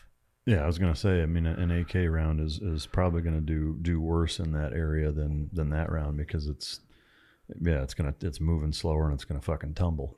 Same with like one of the bitches of green tip is the velocity and penetration as such. That's what she said. For me, it's velocity. Yeah, it's not so much penetration. I'm like a rabbit. Yeah. I'm really fast. It's just not that fucking big. Wait, what? I mean, we shot a guy in Iraq that, I think we didn't count how many holes. There was a fuck ton. I mean, he was a pincushion in his torso, and that motherfucker ran for 60, 65 yards before he went down, Well, if you look at, if you've done a boar hunting, yeah. You shoot a boar with, riddled. We just did that not that long ago. You riddle a boar with 5.56 and they'll run. Yeah, just little forever. pinpricks. But, anyway. So one question, while this is happening, obviously you recall it well enough to tell the story. When it was happening, was the adrenaline such that there wasn't pain, or could you feel it even in that moment? So when I was hitting the arm, no, that was super painful. And I realized it. I actually thought my arm had been shot off. Can you show kind of, do you know where it went in? Oh, yeah. So the rounds So I was hit by 2 rounds. So one round hit me in the bicep and the other round hit me on the inside of the forearm. So it like blew everything out the backside. And what happened when it hit me, my arm, it went back and it caught on my like radio, and I couldn't feel a thing. Like literally it felt like hitting your funny bone, but amplify it by like 1,000. Like literally I felt like I had been like a gorilla had hit me in the arm with a bat, and then like an electrical lightning bolt had traveled up my arm, up the back of my spine, and just slammed me in the back of the head. And then I couldn't feel anything. So when I reached over, I didn't feel my arm. So that's why I originally thought. And then I think when I came to laying on the ground, I was laying on my back, and I have to think I might have been laying on my arm, because I also didn't feel it then. I reached for it then because I was thinking to myself, holy shit, you got your arm shot off. Like, dude, you got to get a tourniquet on or you're going to bleed out. So it was kind of a shock to me. And that's why if you've ever read the Trident at the beginning, I say my arm was blown off, but then I realized, when I get to the hospital, I realized, holy shit, I still have an arm. Yeah. So that was super painful. When I came to after being hit in the face, I felt no pain. Like, but I just felt messed up. Like I was like, dude, you are seriously fucked up. And it took a minute to figure out, like, hey, I was trying to put 2 and 2 together. Like, what happened? Like, the fog of getting your bell rung and trying to put 2 and 2 back together, and then kind of realizing, hey, dude, you're still in a firefight. Literally, you've got rounds traveling over you. Like, don't sit up. And for whatever reason, I also, to this day, I don't know why I did it, but I took my helmet off in the middle of that firefight. That's smart. Yeah. The life-saving piece of equipment that I have, I took it off. This is too much protection. I got to take this off. I don't know why I did. And I actually took a round through the helmet laying on the ground. Oh, sure. So my helmet has a bullet hole through it right in the forehead, which is why that's actually drawn on the skull, but it was actually in my helmet. So the damage to the skull, that's actually taken off the CT scan. But then my buddy who drew that, drew it in the skull. For those of you on the YouTube version, I'm going to hold it up as close as I can. This is the coin that Jay gave me just before we sat down, but it's really cool. He's got like you said, the bullet hole in the skull and in the face where he was just talking about getting shot. But I appreciate the coin. That's fucking really cool, man. Yeah, man. Thanks. All right, so you come to. Is the gunfight still taking place over top of you when you wake up? Is it still, you're just like, holy fucking shit? Yeah.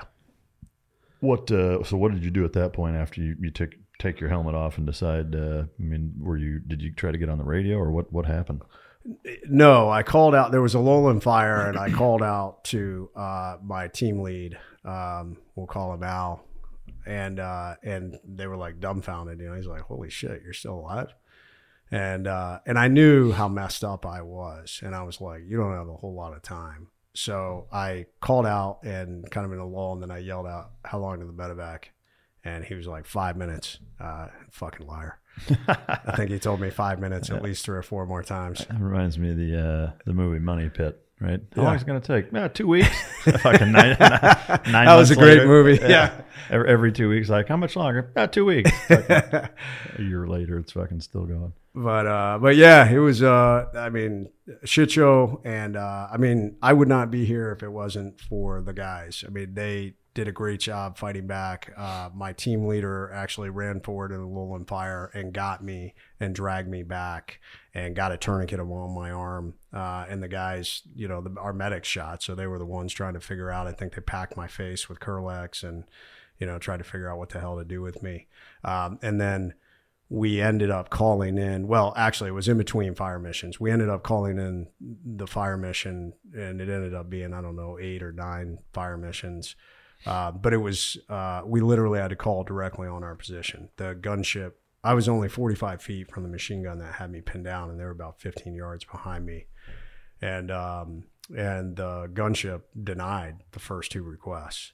And they were like, dude, you guys have to figure out how to move back. Like, you're so danger close, we're going to kill you. Yeah. And my team lead called back and was like, bro, like, there's no place to go. Like, there's nothing. Like, it's nothing but empty Iraqi desert. Like, we got dudes that are bleeding out and we're running out of ammo. The gunfight lasted about 40 minutes, I guess. So, and you were hit right at the start. So, I mean, there's probably 30, 35 minutes that you were laying there fucked up. Yeah.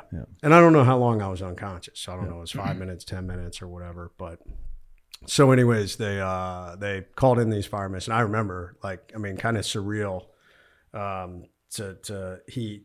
Al called out to me and was like, incoming.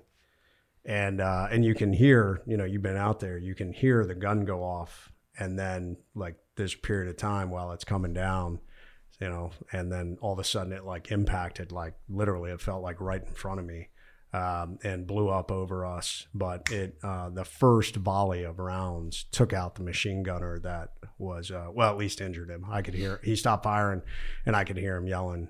He was calling out to Allah, and I do remember thinking, stand by, fucker. And then they called in the next volley. And I think it was somewhere in there when Al ran forward and grabbed me and got me back to the tire, got a tourniquet on my arm. Was there a specific award for Al doing that? So I wanted him to get a Navy Cross. It got downgraded to a Silver Star. Yeah. And our other guy got a Silver Star also for pulling our medic back in that.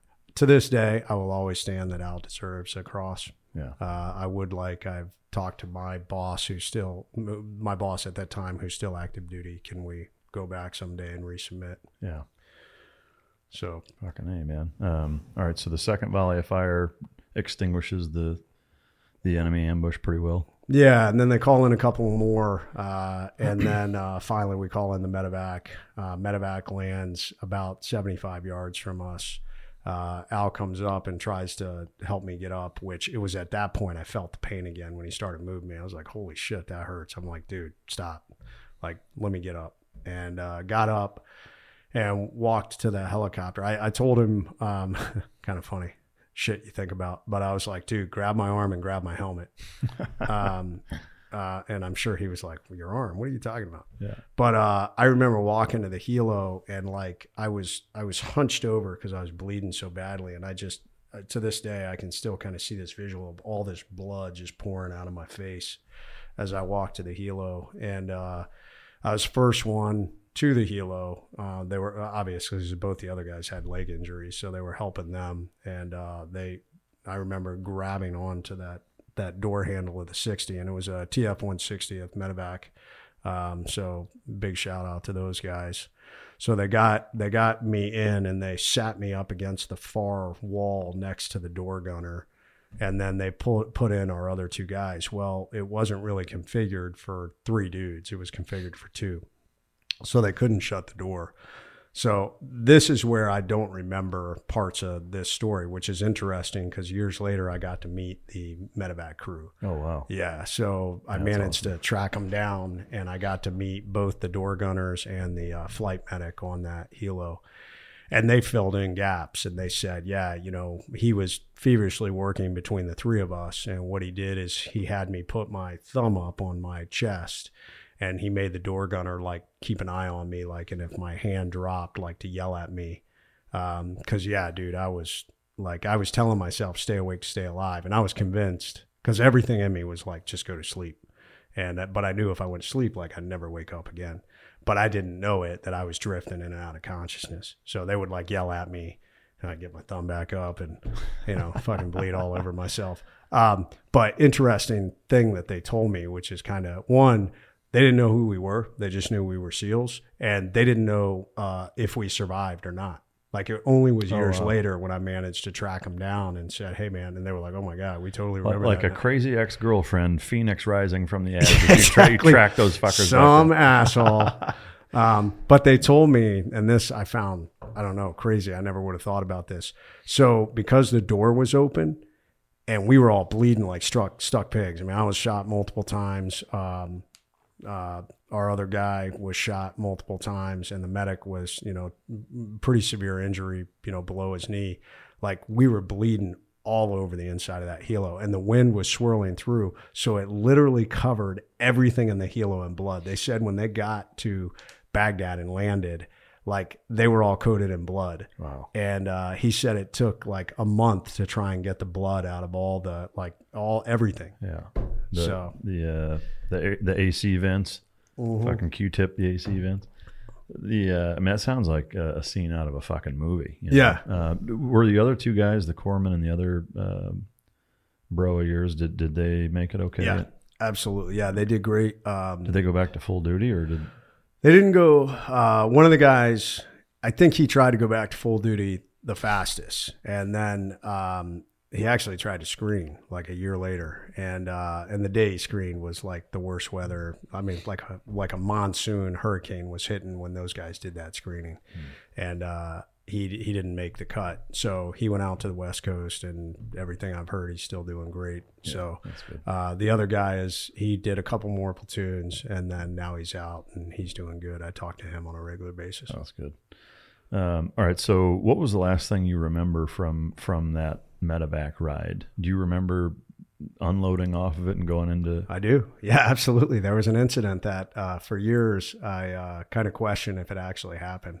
So, and there are pieces. It's almost like you see clips in a movie in your mind. Like I remember I wasn't able to walk when I got off the helo. So they unloaded me off the helo and they put me on this little cart.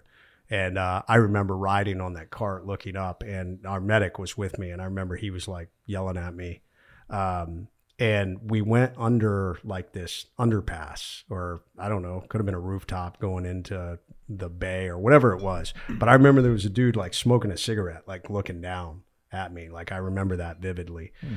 And then I remember them like taking my gear off. Like they got to remove all your gear. So I remember them like cutting all my gear off. And I was just like, dude, stay awake, stay alive. You're almost there. And they got me into the operating room, and like all this activity occurred. And like I'm like, hey, dude, I am good. Like I can let go now and I can die and they'll save me. Like I had watched this show called Baghdad ER, or I don't know if you ever saw it, but it was like they were following our medical, teams in Iraq. And I remember the statistic that I had seen that they said, hey man, our guys are so good that if you show up with a pulse, you got a 90% chance of making it. So that was like what I was focused on in my mind. So I got there and I'm like, dude, I'm good. Like I can die now because I showed up. Check. Yeah. Winning, and they'll save me. So like I started to let go, and I just remember like this darkness and just drifting off. But right about that moment, I felt this tug on my left side, and I kind of look up, and this nurse is standing there and yells out, he's still got a bomb on him. And dude, everybody runs out of the operating room. Like everybody, like it was like something out of a fucking Looney Tunes cartoon. And I remember thinking, are you shitting me? Like, dude, like I've got nothing. Like I'm like dying. And that was like my last thought. Yeah. And so years later, I actually found that nurse. Like she reached out to me and was like, hey, I was one of your nurses in the operating room. I was like, tell me this happened. And she was like, yeah, I was your nurse. Dude, that is such a trip fucking years later to link up with people that play that pivotal role. I've tried to track down a lot of the people. I'd love to still find, I haven't found all the doctors. I'd like to find some more of the doctors that were in the operating room that saved me. Yeah, it's a trip. It's powerful. Yeah. So what was the next thing you remember after that? Germany or all the way back at Walter Reed or? No, the next thing I remember, I was pretty lucid. There are periods that I don't remember, but I remember waking up in Baghdad, and my CO and Mass Chief were there. And so they were, they're there and I'm talking to them, or I wasn't talking. As a matter of fact, I do remember the very first thing. I remember looking at my arm and being like, holy shit, I still got an arm. Like, cool. And then I remember I tried to speak and I couldn't talk. And the nurse was like, hey, yeah, you've been all shot in the face. You're trached and wired shut. You're not going to be able to speak. So I was like, all right, well, let me write something down. So they gave me a notebook and I wrote down 3 questions. I wrote down, are the guys okay? Has my wife been notified? Do I still have a dick? And well, almost. I said, do I still look pretty? So, well, you never really had one, so no. And they were like, "No, you were never that pretty, anyways." But did they answer them? Yeah. That's what they said. Yeah, they were like, "Hey, guys are good." They were like, "They're out of surgery and they're stable." The CO was like, "I've talked to your wife; she knows." And they said, "No, you never look pretty." So, so I remember that. I remember What I don't remember is they moved me from Baghdad to Balad. I don't remember that at all. I do remember waking up in Balad in the ICU because the guys came up to Balad and I got to see them, and that was pretty awesome. And then I don't remember going from Balad to Germany. I don't remember that at all. There's no memory of that. As a matter of fact, pretty cool. One of the nurses in Balad, I mean, here's a crazy story. I go play in a golf tournament last year, and this dude comes up to me and he goes, "Hey man, I was one of your nurses in Balad." And I was like, "Holy shit, dude. Like, I don't remember any of that." And he pulls out his phone and shows me a picture of me. Like on loading. He's like, "I loaded you on the bus to Germany." I was like, "Dude, I don't remember that at all." And yeah, and I'm in the, I got all this contraptions and shit on me. Yeah. Wow. So I don't remember that at all. The flight home was miserable. I do remember that. I thought I was going to suffocate. If anybody's ever had a trach, they suck. You get a lot of mucus and congestion, and if it's not constantly cleaned out, especially I think if you're not used to it, and I was not used to it, like when you move, it causes coughing fits, which I think creates more mucus and shit. And the whole flight, I felt like I was going to suffocate. This makes me want to go have a smoke real quick. Yeah. Jesus Christ. Good luck to those of you who lung cancer's a bitch, baby. It's making me want to clear my throat just hearing you tell the fucking story. So, and I wore that trach for 7 months and 2 days. Fuck. It sucked. 7 fucking months. So, but did you get to the point where you're cleaning it out yourself, or you really can't? My wife was. Yeah. Yeah, dude, my wife is a saint. Trooper. She was my best nurse. When they finally brought me home, I still had the trach. I was still wired shut. I had an external fixator. I had a stomach tube that they were feeding me through. And my wife was, she was my main nurse that was helping me with all that. Fucking amazing. So 7 months. Is that how long you were at Walter Reed, or from the time you got injured until you made it home? It was a 7-month period? No, it was 8 weeks I was at Walter Reed or Bethesda. It hadn't switched over yet. So 8 weeks, and then they sent me home, and I started all the outpatient stuff. And that was, I'll be honest, that was a little intimidating, because I didn't feel like I was ready. Man, I could barely walk. Yeah. Most of the time I was still in a wheelchair. I still got all these tubes. They wanted to cap the trach so I could start breathing from my mouth, and that was a weird experience too. Yeah. But yeah, they said, "Hey man, we've come to find that people tend to heal better when they're home.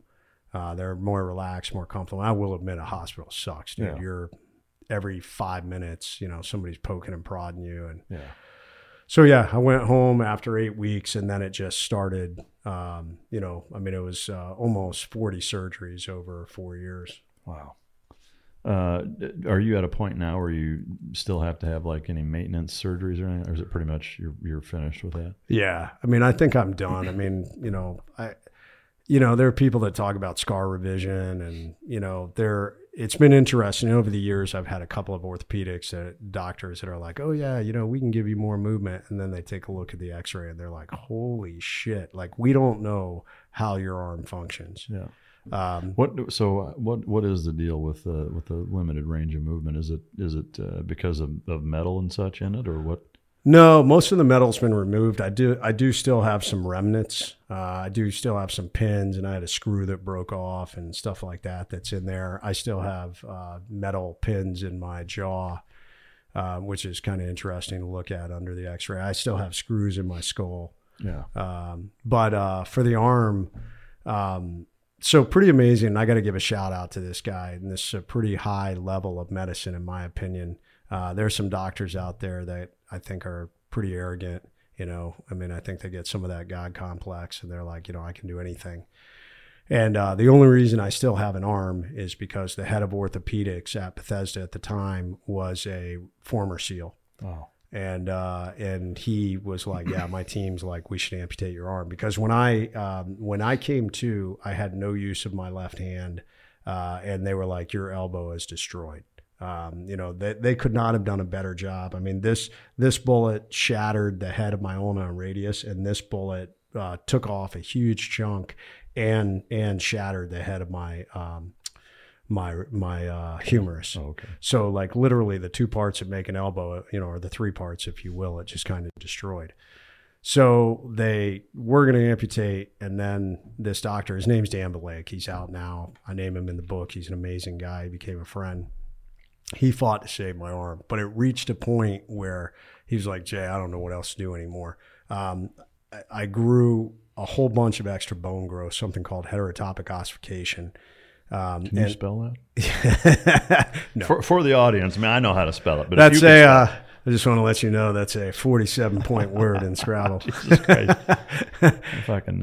Can you even make it in Scrabble? No, you'd have to steal shit. Yeah. But and HO is a real problem from war. A lot of guys get it because what happened. And there may be some medical person out there that says, no, you don't know what you're talking about. But I don't know. I studied a lot when I was in the hospital because one of the downsides of like really severe injuries is there's like no textbook. Yeah. So like when the doctors come in, they're not like, hey, bro, this is what happened to you, and here's what we're going to do to fix you. They come in and they go, you're really fucked up. Yeah. So we could take option A, which has some risks, and we could take option B, which has different risks, and we could take option C, which has different risks. And all these have different outcomes. What do you want to do? And my wife and I are like, how do we know? I'm not a doctor. Yeah. So we ended up like, just like reading medical journals and trying to figure things out. So this HO, it's oftentimes caused by a severe injury where I think bone tissue gets interspersed with muscle tissue and things like that. And the body's in a weird state, and it actually starts growing wisp of bone. And that's exactly what it is. So I literally had like this huge bony elbow, and my arm was fused in place. I couldn't bend it. And my doctor, Dan Blake, was like, hey, man, you've kind of reached the point of I don't know what else to do with you. So I have the doctor I learned at, who's at Johns Hopkins, like, you should go there. So I went there, and that doctor totally rebuilt my elbow as best he could. So, and gave me a little bit of mobility. I can bend this much, and I can extend this much. From a physical activity standpoint, is there pain, like if you try to work out and use it to a certain extent, and also, like, I mean, it still seems like there's a significant amount of muscle tissue there. I mean, you're able to still use it enough to maintain that and not atrophy, it looks like, right? And I use it because I honestly feel like if I don't use it, I feel like it hurts more. It hurts more to use it or not use it, So, and that's kind of my mindset. And they told me that at the very beginning, this doctor that rebuilt it was like, hey, you're going to have about 10 years. And after 10 years, he's like, the arthritis will be so bad that you're just going to need a new elbow. Yeah. He also told me I'd never lift more than 50 pounds with this arm. I'm Nick, the host of the UFO Chronicles podcast, with first-hand witnessed accounts of the strange and unexplained, covering UFOs, cryptids, conspiracies, and the paranormal. Real people, real encounters. So come with us on the journey into the unknown. UFO Chronicles podcast is available to listen to on all apps. I'll see you soon. So I beat both those things by trying to stay as active as possible. Yeah. I guess it's coming to understand the difference between pain and discomfort. Like sometimes it'll hurt. Like I'll tell you, just hanging from a bar puts stress on it, but it's not pain. It's just kind of uncomfortable and it stretches it out. Yeah. So I just do it. I do anything. I try to figure out ways to do anything I can to keep it moving. Yeah. From kind of a supportive tensile strength standpoint, say bench press as an example, I know before we came on air, you were talking about doing a 300, 400, 500 goal, which is 300 bench, 400 squat, 500 deadlift. In terms of that, do you run the risk of, because it's so manufactured and certain angles shear things off? I mean, has that been cleared by a doctor? Like, do you worry about? No, they would probably tell me, what the fuck are you doing? I mean, do you worry about that? Have you? I do a little bit, but I am not jumping up in crazy ways. I mean, it has been years. I mean, I'll be honest, I couldn't even lift the bar when I first started trying to lift again. Yeah. A 45-pound bar I could not lift. So it has been years that I've worked myself up. I deadlifted 385 3 times earlier this year. So this ramp up to 500, can I do it? I don't know. That's why I got a coach. And also, like I said, understanding the difference between pain and discomfort. Yeah. If I'm getting up to, 450 or something like that, and then like, man, I feel like I'm tearing something, then I'm going to have to stop. Yeah. But doctors don't, like when they look on an x-ray, I mean, it is held together by muscle and scar tissue. I don't have the normal physiological makeup of a regular elbow. Yeah. That's why, when I've had doctors that have looked at it after the fact, they're like, dude, we don't know how your arm just doesn't dislocate on its own. Yeah. But it's strong. I mean, it holds together. I mean, when I deadlift, it's not painful. Yeah. Well, that's encouraging at least. I am curious, the first time you came home and saw your kids, or I'm assuming they probably came and saw you, the first time that you saw them post-injury, what was that like? So this is something where I got to this is where my wife and I'm really blessed with her. She really is the warrior wife. Her and I were in lockstep agreement. One, I did not, and she was in agreement, want the kids to see me in the beginning. I didn't want them to see me in the hospital bed, and I looked really rough in the beginning. I had massive swelling. You remember the cartoon character Arnold that had the football head? Yeah. Like the right side of my head looked like that. It literally was swollen out to here. My eyes were totally bloodshot, bright red. I had nothing left of a nose. I had these orange tubes they had put in what was left of my nose. My face was crisscrossed with blue stitches. And I'm trached and I'm just messed up. So I was like, I don't want to scare the kids. And the other thing, I couldn't walk. I had lost so much blood. I was so weak that I couldn't walk. So I told my wife, I said, hey, I want them to fix me some facially, and then I want the ability to walk into the room where they are. So there was that. And then thankfully we had a good family that was able to keep the kids on their regular schedule. So even though my wife was up at the hospital, we had family at home that was keeping them school, soccer, all the different things that kept their schedule, which I think is really important for kids. So it was really 3.5 weeks before I saw the kids for the first time. Were you emotional the first time? Yeah, I was, but I wanted to. I didn't want to. I recognize no different in leadership. People react off how you react. So if I'm a mess, my kids are going to think I'm a mess. Yeah. And they're going to be a mess. And then this is where my wife was really smart. She went and bought them toys that I could give them. And they were young. I mean, my son was 7 and my middle daughter was 4 and my youngest was 2. Yeah. And so, we were in the little family room at Bethesda and, I gave them toys and I think my middle daughter, told my wife, daddy looks funny, but he seems okay. Yeah. So, man, was the 7-year-old similarly unshaken, or was he more affected by it? I think he was okay. One, I don't know. He was a boy, and we gave him a Nintendo DS. So like, he's like, yeah, whatever. He's like, yeah, man. And he had wanted a Nintendo DS for a while, so he was like totally in heaven.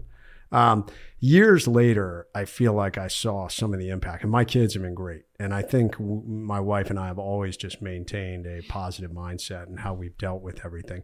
And don't get me wrong. I mean, I do remember there was a morning when I was home and I woke up, and I just think the weight of all of it, like waking up and, I'd had multiple infection problems. The nose they had originally tried to build me, they had cut off. So I literally just had a hole in my face, and I just, they had messed up the eye surgery, so I had an eye patch, and it was super painful.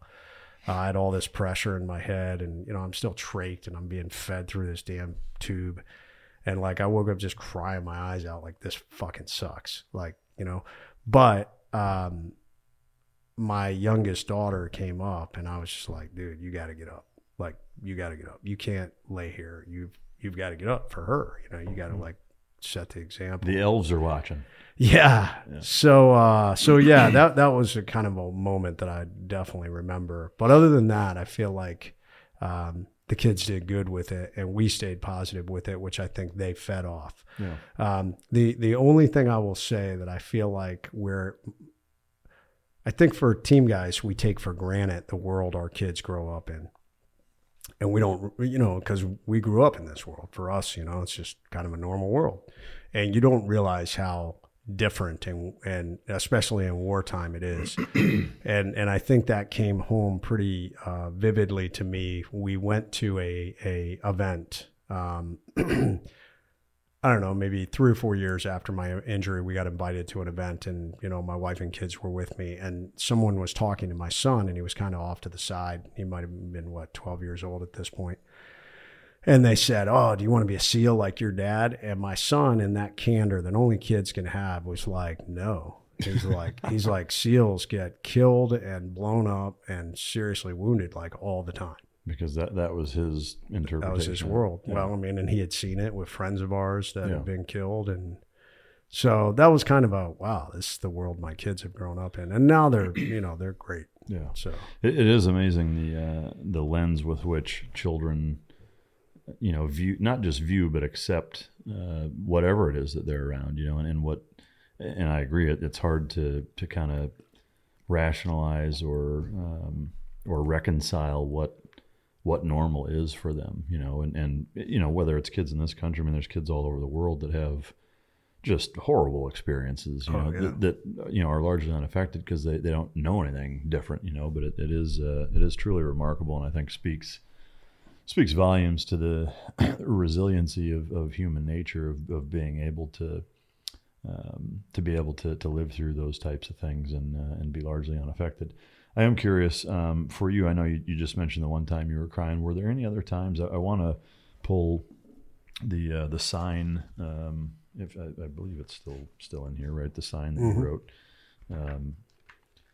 But while I'm looking for that, were there other times from the time that you first got back until you kind of were as recovered as you're going to become long-term wise, that you had moments of, I don't want to call them weakness, but just moments of hardship where you kind of broke down? Or yeah, I mean, I'm sure there were that one stands out the most, but I mean, there were definitely, I mean, don't get me wrong, I mean, to go through that sucks. I mean, I don't care who you are, but what I tried to focus on was I still have my limbs. I could come back. And I'll be honest, I mean, the world works in interesting ways. I mean, I think God works in interesting ways. I think that everything that happened to me, screwing up as a leader and having to go through that journey, which a lot of people think, oh, your injury must have been the worst thing that's ever happened to you. No, man, like failing as a leader and being ostracized from the community for a while and having to earn that back was the hardest thing I've ever been through. So when I got wounded, even though, trust me, there were times it sucked, I was like, come on, man, you've been through worse. You climbed out of that dark hole that, guys would have, not thought twice if you had just quit and left. Yeah. So that's probably it. I want to take a quick second to read the sign that you wrote that was on your door at the hospital. It says, "Attention to all who enter here. If you are coming into this room with sorrow or to feel sorry for my wounds, go elsewhere. The wounds I received, I got in a job I love, doing it for the people I love, supporting the freedom of a country I deeply love. I am incredibly tough and will make a full recovery. What is full? ? That is the absolute utmost physically my body has the ability to recover. Then I will push that about 20% further through sheer mental tenacity. This room you are about to enter is a room of fun, optimism, and intense rapid regrowth. If you are not prepared for that, go elsewhere," from the management, with a trident tacked in there. When did you write that, and what was the inspiration for doing so? So that got written probably... And have you memorized it? Yeah. Yeah, that's awesome. Yeah.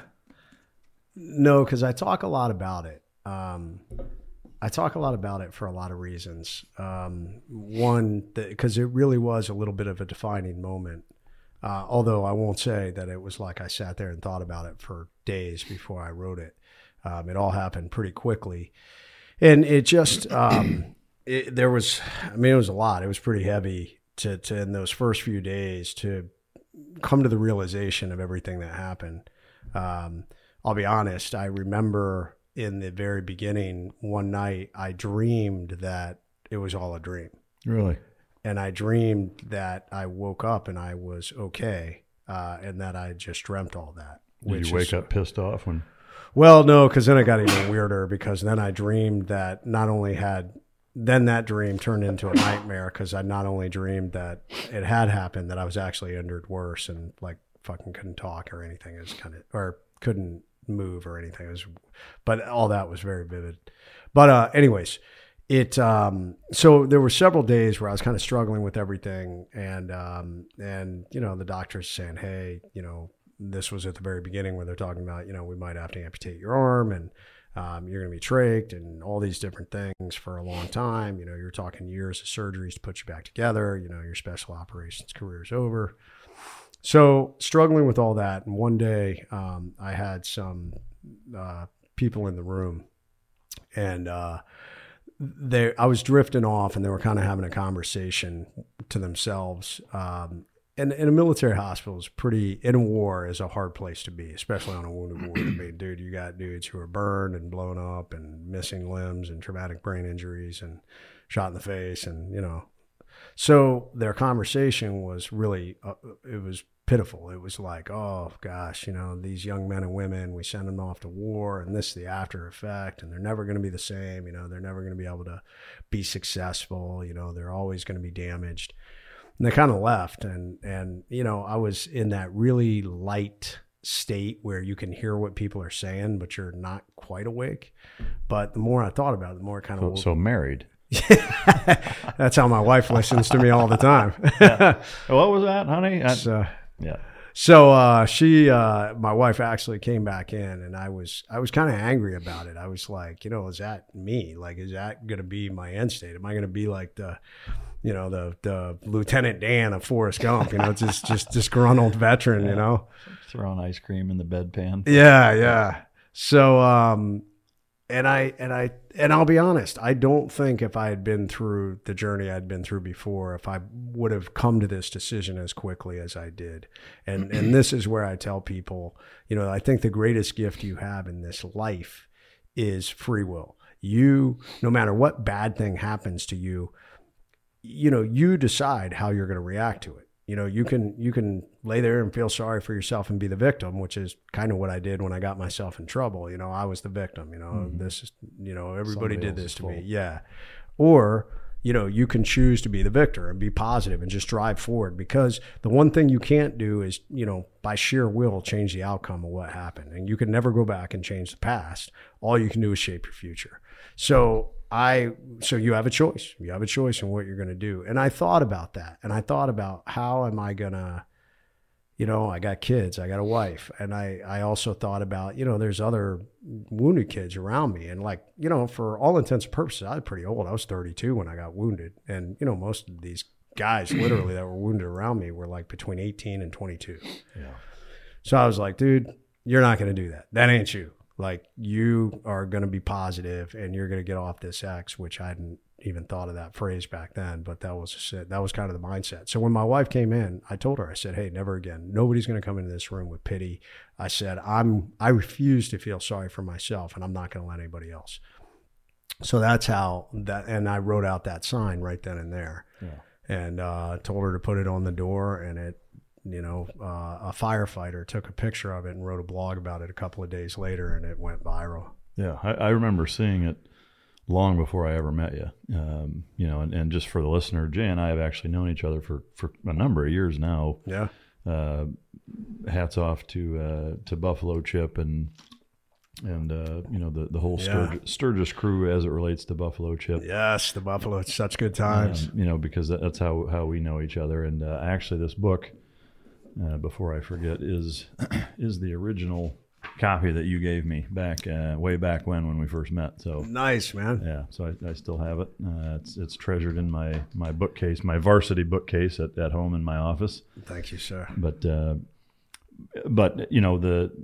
point I wanted to bring up is I remember seeing that sign, and it was completely unrelated to the community. Like, it was just on the internet somewhere that popped up in a news feed or something, and I was like, I read it and I was like, oh, that's cool. And then I see the Trident, and I'm like, motherfucker, you know. And I was like, that's fucking badass, you know. It was neat to see. And we didn't put the Trident. It wasn't us. Oh, I mean, it was a team guy. Yeah. And to this day, I don't remember who it was. Yeah. But somebody had come to the room and they took their Trident off and they tacked it into the sign. Yeah, that's really cool. But you know, to me, it was just like, man, that's you know, way to represent. Like it was a proud moment for me to see that being represented in the U.S. media, not you know, a team guy buddy sent it to me. Like it was, you know, in the fucking news essentially, and it was really neat to see. And you know, and then to get to meet you, you know, down the road a couple of years later was a special moment. It was neat to put the face to the sign name, if you will. But you know, to me, one of the things there's two kind of key components that I'd love to talk about in terms of recovery aftermath. What motivates you now? You know, all kind of in the same vein, and those two things are the suicide lesson. And kind of the never give up lesson, which I'd love to get your thoughts on after I just share a couple of mine. Is, you know, suicide is a pretty prominent issue in the veteran community and in life. I mean, let's be honest, the Western society, you know, suicide is an enormously contributing cause of death that you know, if you think about it from a biological standpoint, like doesn't really fucking make sense. You know, I mean, self-preservation is kind of the vein or the backbone, the foundation, the benchmark principle of a species, right? Is to self-preserve and to procreate. You know, so for that thought process to enter human beings as frequently as it does is an interesting issue, I think, that you know, that's worth looking at. But there's one thing that, you know, I love all the feedback and the messages that we get, whether it's, you know, email or on social media or on YouTube comments or what have you, that, you know, a lot of really neat feedback of saying, you know, hey, this episode was so-and-so, I was at a shitty spot in my life and this guy said something and, you know, whatever. And, you know, to me, there's no greater compliment, you know, in having a podcast than to get messages like that where, you know, a guest I had on made a difference or something that we said motivated them to change something in their life that ultimately was an enormously positive impact. But on the suicide front, you know, I've known a number of guys, you know, who have taken their own lives. I've had a number of guests on here who have talked about being in that mental space of almost doing it. I feel extraordinarily fortunate to have never been in that position to ever seriously considered that for myself. But I do think it's important to share one thing about it that, you know, that I think, you know, kind of rationalizes what, you know, what the impact has. You know, one thing that you hear a lot of times is that, you know, people talk about suicide and that it's a selfish behavior. You know, and for a long time, I didn't really understand, because I'd never really been through it, you know, kind of what people meant by that. But, and I don't remember where I heard this. I apologize for, I'm sure, you know, multiple people have come up with it. But one of the neatest ways to kind of couch the element of suicide in terms of pain is that, you know, most people are in a lot of pain when they do it. You know, all sorts of different types of pain. But, you know, the reference is that suicide doesn't end the pain. You know, what it does is it transfers it from you to the people that you care about, you know, and so in that reference, for anybody out there listening, I think, you know, if there's one fucking thing that you think about is think about the people that are going to hurt, that you're going to hurt, and who you're going to transfer that pain to in doing something like that. And again, it's powerful to hear you talk about seeing a picture of your wife and kids, you know, and that kind of clicking, I think, of saying, wait a minute, like, you know, I got this crew that's fucking depending on me, and this is, you know, the shitty way out that's just going to fuck them over. And to me, that's a powerful lesson and a powerful moment. I appreciate you sharing it. The second point is just to never give up, is that, you know, the adversity that created the mentality that ultimately led to you being able to be so successful with such a hard injury, physically, mentally, emotionally, family-wise, whatever. You know, I think, you know, I don't think, I mean, and just like you said, it was instrumental, I would say, in you being able to overcome that hard of an injury and be able to not just overcome it, but actually become more successful in spite of it. And I'd love to get your thoughts on both of those two things. So yeah, on the suicide front, suicide is, I have watched it because I've lost several friends. As a matter of fact, a mentor of mine took his life in 2016, a guy that I had known my whole career, family guy, and it destroyed that family. He had 3 kids and 2, it destroyed his wife, which they already were having a lot of problems before that occurred, and it destroyed 2 of his 3 kids. And 1, the youngest, has done much better, and I'm working and trying to help him. But the other 2 are gone. They'll never recover. Out. So it reminds me of literally a suicide bomber. Like when you make that decision to take your life, it is like setting off a bomb, and you are sending that frag and pain, like you said, out to everybody around you. So, and what I want to tell people is that, it's never too late. I am living proof that you can come back from bad shit. And I destroyed my professional reputation and managed to come back. It ain't going to be easy. It is going to be painful. You may not, the outcome may not be what you think it's going to be, but no matter what, it's never too late, man. And there are people out there that care about you. That's the reality. Sometimes it's not the people that you want to care about you, because that's, sometimes a reason why people decide to take their lives. But man, I'm so grateful to still be alive, both from my injury, both from those dark times that I went through. And, you just every day, you have an opportunity to do something with your life. And I know when you're going through depression and hard moments, that's hard to see, man. You are in the storm, in the darkness. And that's where I just, try and find somebody to help you. Reach out. Don't, and it's the exact opposite of what people do. People turn in, they isolate, they avoid. So I just try and encourage you out there, if you're thinking about that, don't do it. The other component I want to hit on, and this specifically within the veteran community, because I've gotten really passionate about this. I used to believe that if our veterans could find a new purpose after the military, that would fix their, the guys who were depressed and the guys who were ultimately committing suicide. But we are really starting to see a scourge with traumatic brain injuries related to blast injuries, which is relating to something called CTE, which is the same problem you're seeing in football players. Yeah. So a lot of our guys now that are taking their lives, the ones that have been autopsied, they have severe CTE. And it has a lot to do with the way we train, heavy weapons training, breacher training, and then, of course, a lot of the explosives that we use overseas. So if you are struggling, mentally, it may not be you guys. It may be, a traumatic brain injury. And so another reason to get help. That you don't know that you have, because a lot of guys don't. Yep. So at a minimum, at least make sure that, that your wiring isn't fucking crossed, to me, you owe your family at least that fucking much, But. And doctors don't understand it. That's been one of the big problems. Doctors don't understand it, but they're getting smarter.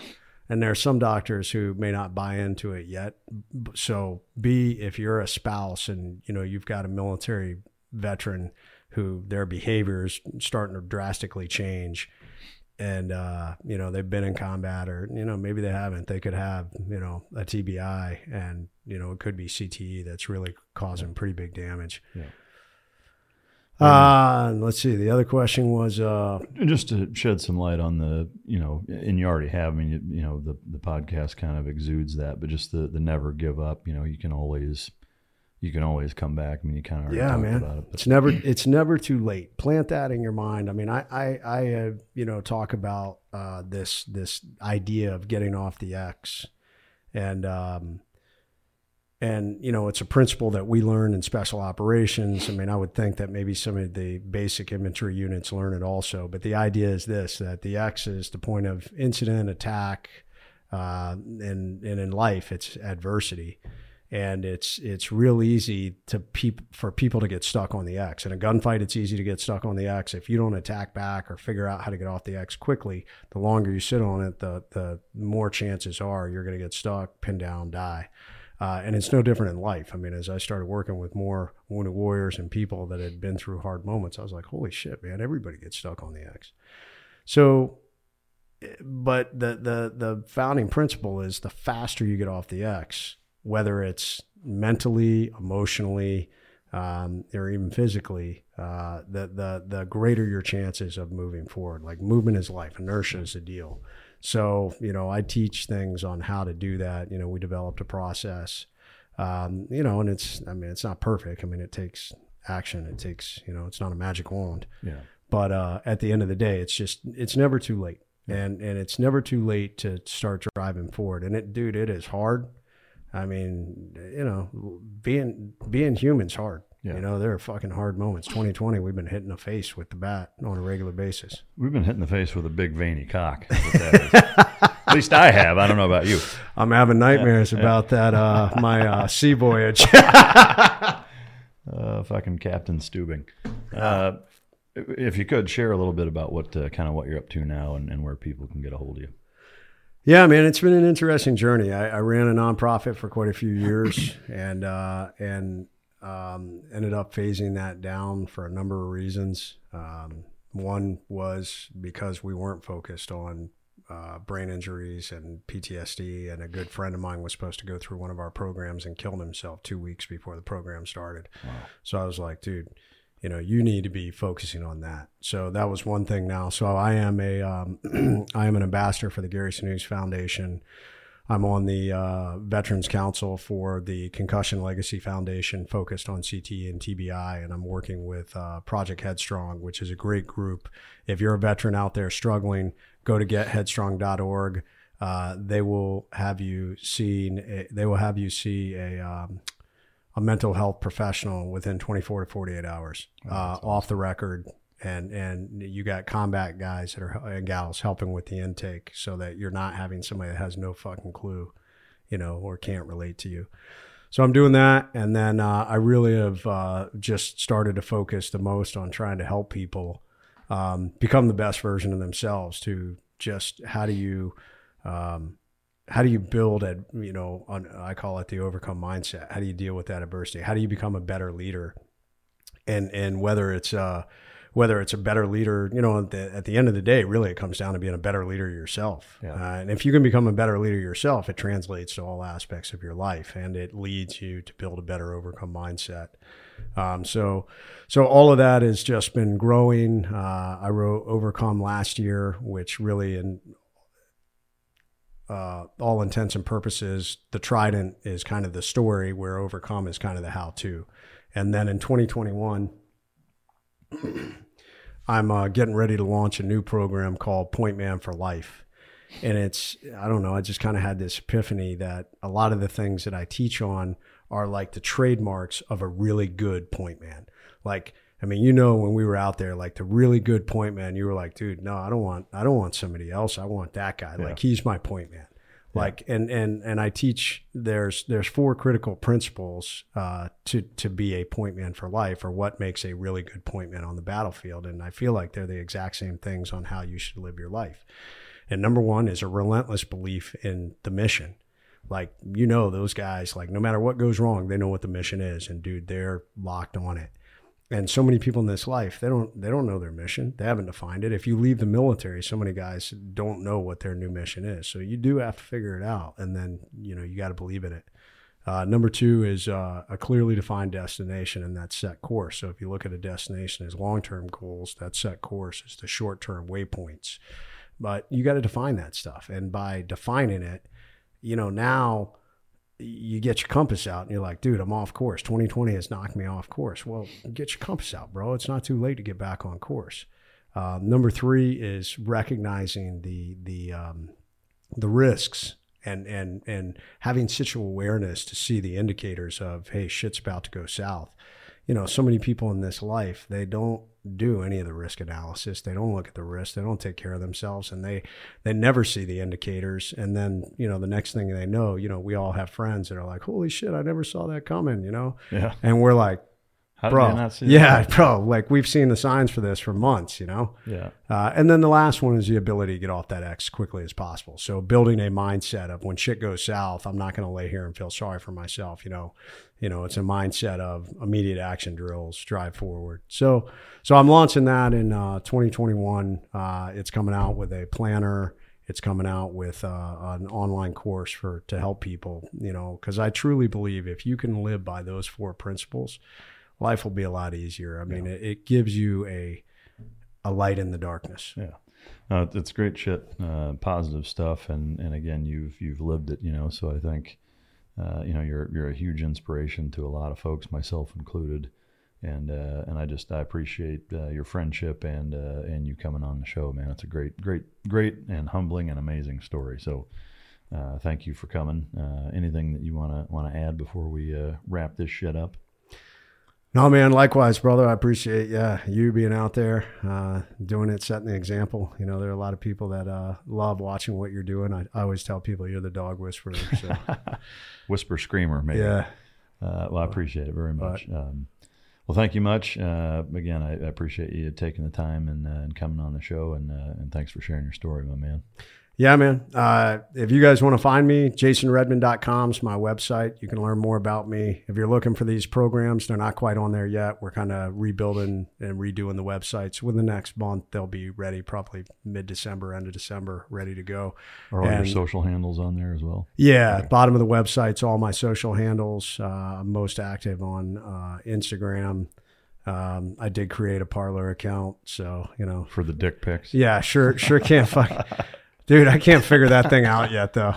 No, I know. So, but yeah, so I'm on all the socials and trying, and I try and put out nothing but, you know, positive content on how to drive forward and lead yourself, and, you know, but at the end of the day, you know, people can talk to their blue in the face. At the end of the day, it comes back to you. Yeah. You know, you have to get off that X. You have to drive forward. You got to lead yourself.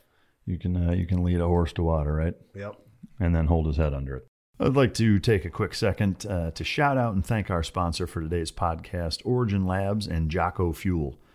Jocko Fuel is a great product. He's got a ton of products actually within the Jocko Fuel line. The guests and I enjoy them on the show. And outside, I take a lot of the supplements. I've got some of the Origin Lab jeans, boots, gis, and it's just all around American industry. They do a fantastic job really re-revolutionizing American industry from start to finish. It's all American made, all American sourced. Everything start to finish is made right there in-house, and they really do a phenomenal job creating the products and fulfilling the whole ball of wax. They've been a huge supporter of the Mic Drop podcast for a while now, and I really can't thank Jocko Fuel and Origin Labs enough for the job that they do for us. And so thank you to you guys. I'd also like to say thank you to our other sponsor, Resilience Premium CBD. Resilience is excited to offer all Mic Drop listeners a 20% off discount on all products for 2 weeks from when this podcast is live using the discount code MICDROP at checkout. That's 2 words, MICDROP at checkout. I'd also like to say that Resilience is a great company that works in conjunction with Trico CBD. And all military veterans and first responders receive 35% off. Yes, that's 35% off for all military veterans and first responders. And that's through the military and first responders program. You just have to sign up at resilientcbd.com/military first responders discount. In terms of about Resilience, generally speaking, it's a premium CBD that I use. Again, it works in conjunction with the Tricos brand for the everyday athlete. That's www.resilientcbd.com. And Resilience was really born with the founders who are military veterans as well, personally experienced the effects and impact that CBD had on their own mental and physical obstacles. Their focus was sharper, mental stress was calmed, fitness stamina increased, and their bodies felt less pain, inflammation after super intense workouts. A lot of times most people and people are able to either wean off entirely or significantly reduce pain management therapy. This is a shared vision among the founders that this incredible supplement had not only changed their lives, but had the power to provide unbelievable benefits to family, friends, athletes, fellow veterans, and ultimately the entire fitness community. So big shout out to Resilience for their product as well as the Trico stuff. We sure appreciate their support. As always, I want to thank, again, Jay for spending the time to come talk with us and share his amazing story. I want to thank our sponsors and, of course, you guys. I'm looking right at you motherfuckers on the camera, and that's one of the comments I get. Your face is always hidden, and okay, I'm staring right at you. All right, so screenshot it if need be. But I want to thank you guys for coming and tuning in every show. Without the support from you guys, I wouldn't be able to do this and bring stories like Jay's to the forefront. So I really can't thank you guys enough for tuning in show after show and continuing to spread the word and make the show grow. So thank you from the bottom of my heart from all you guys. And just in true fashion, feel free to choke yourself if you disagree. And until next time, this is Mic Drop.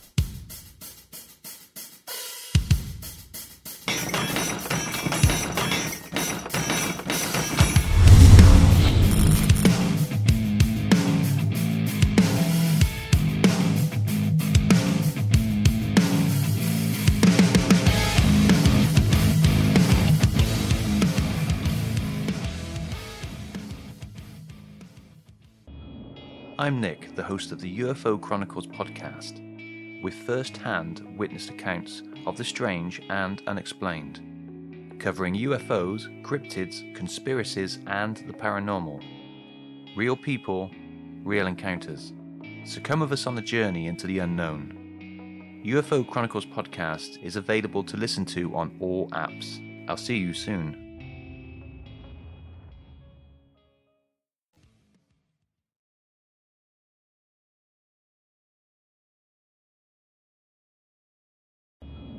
I'm Nick, the host of the UFO Chronicles podcast, with first-hand witnessed accounts of the strange and unexplained, covering UFOs, cryptids, conspiracies, and the paranormal. Real people, real encounters. So come with us on the journey into the unknown. UFO Chronicles podcast is available to listen to on all apps. I'll see you soon. The Bigger Pockets portfolio of podcasts are worthy of your investment. We're having a real conversation as real estate investors. New episodes available every day. It's important to buy where it makes money and not necessarily where you want to travel to. Bigger Pockets, On the Market, Rookie Real Estate, or Money Podcast. The purpose of flipping is to create more cash so then you can reinvest into other types of properties. The Bigger Pockets Podcast, on YouTube or wherever you listen.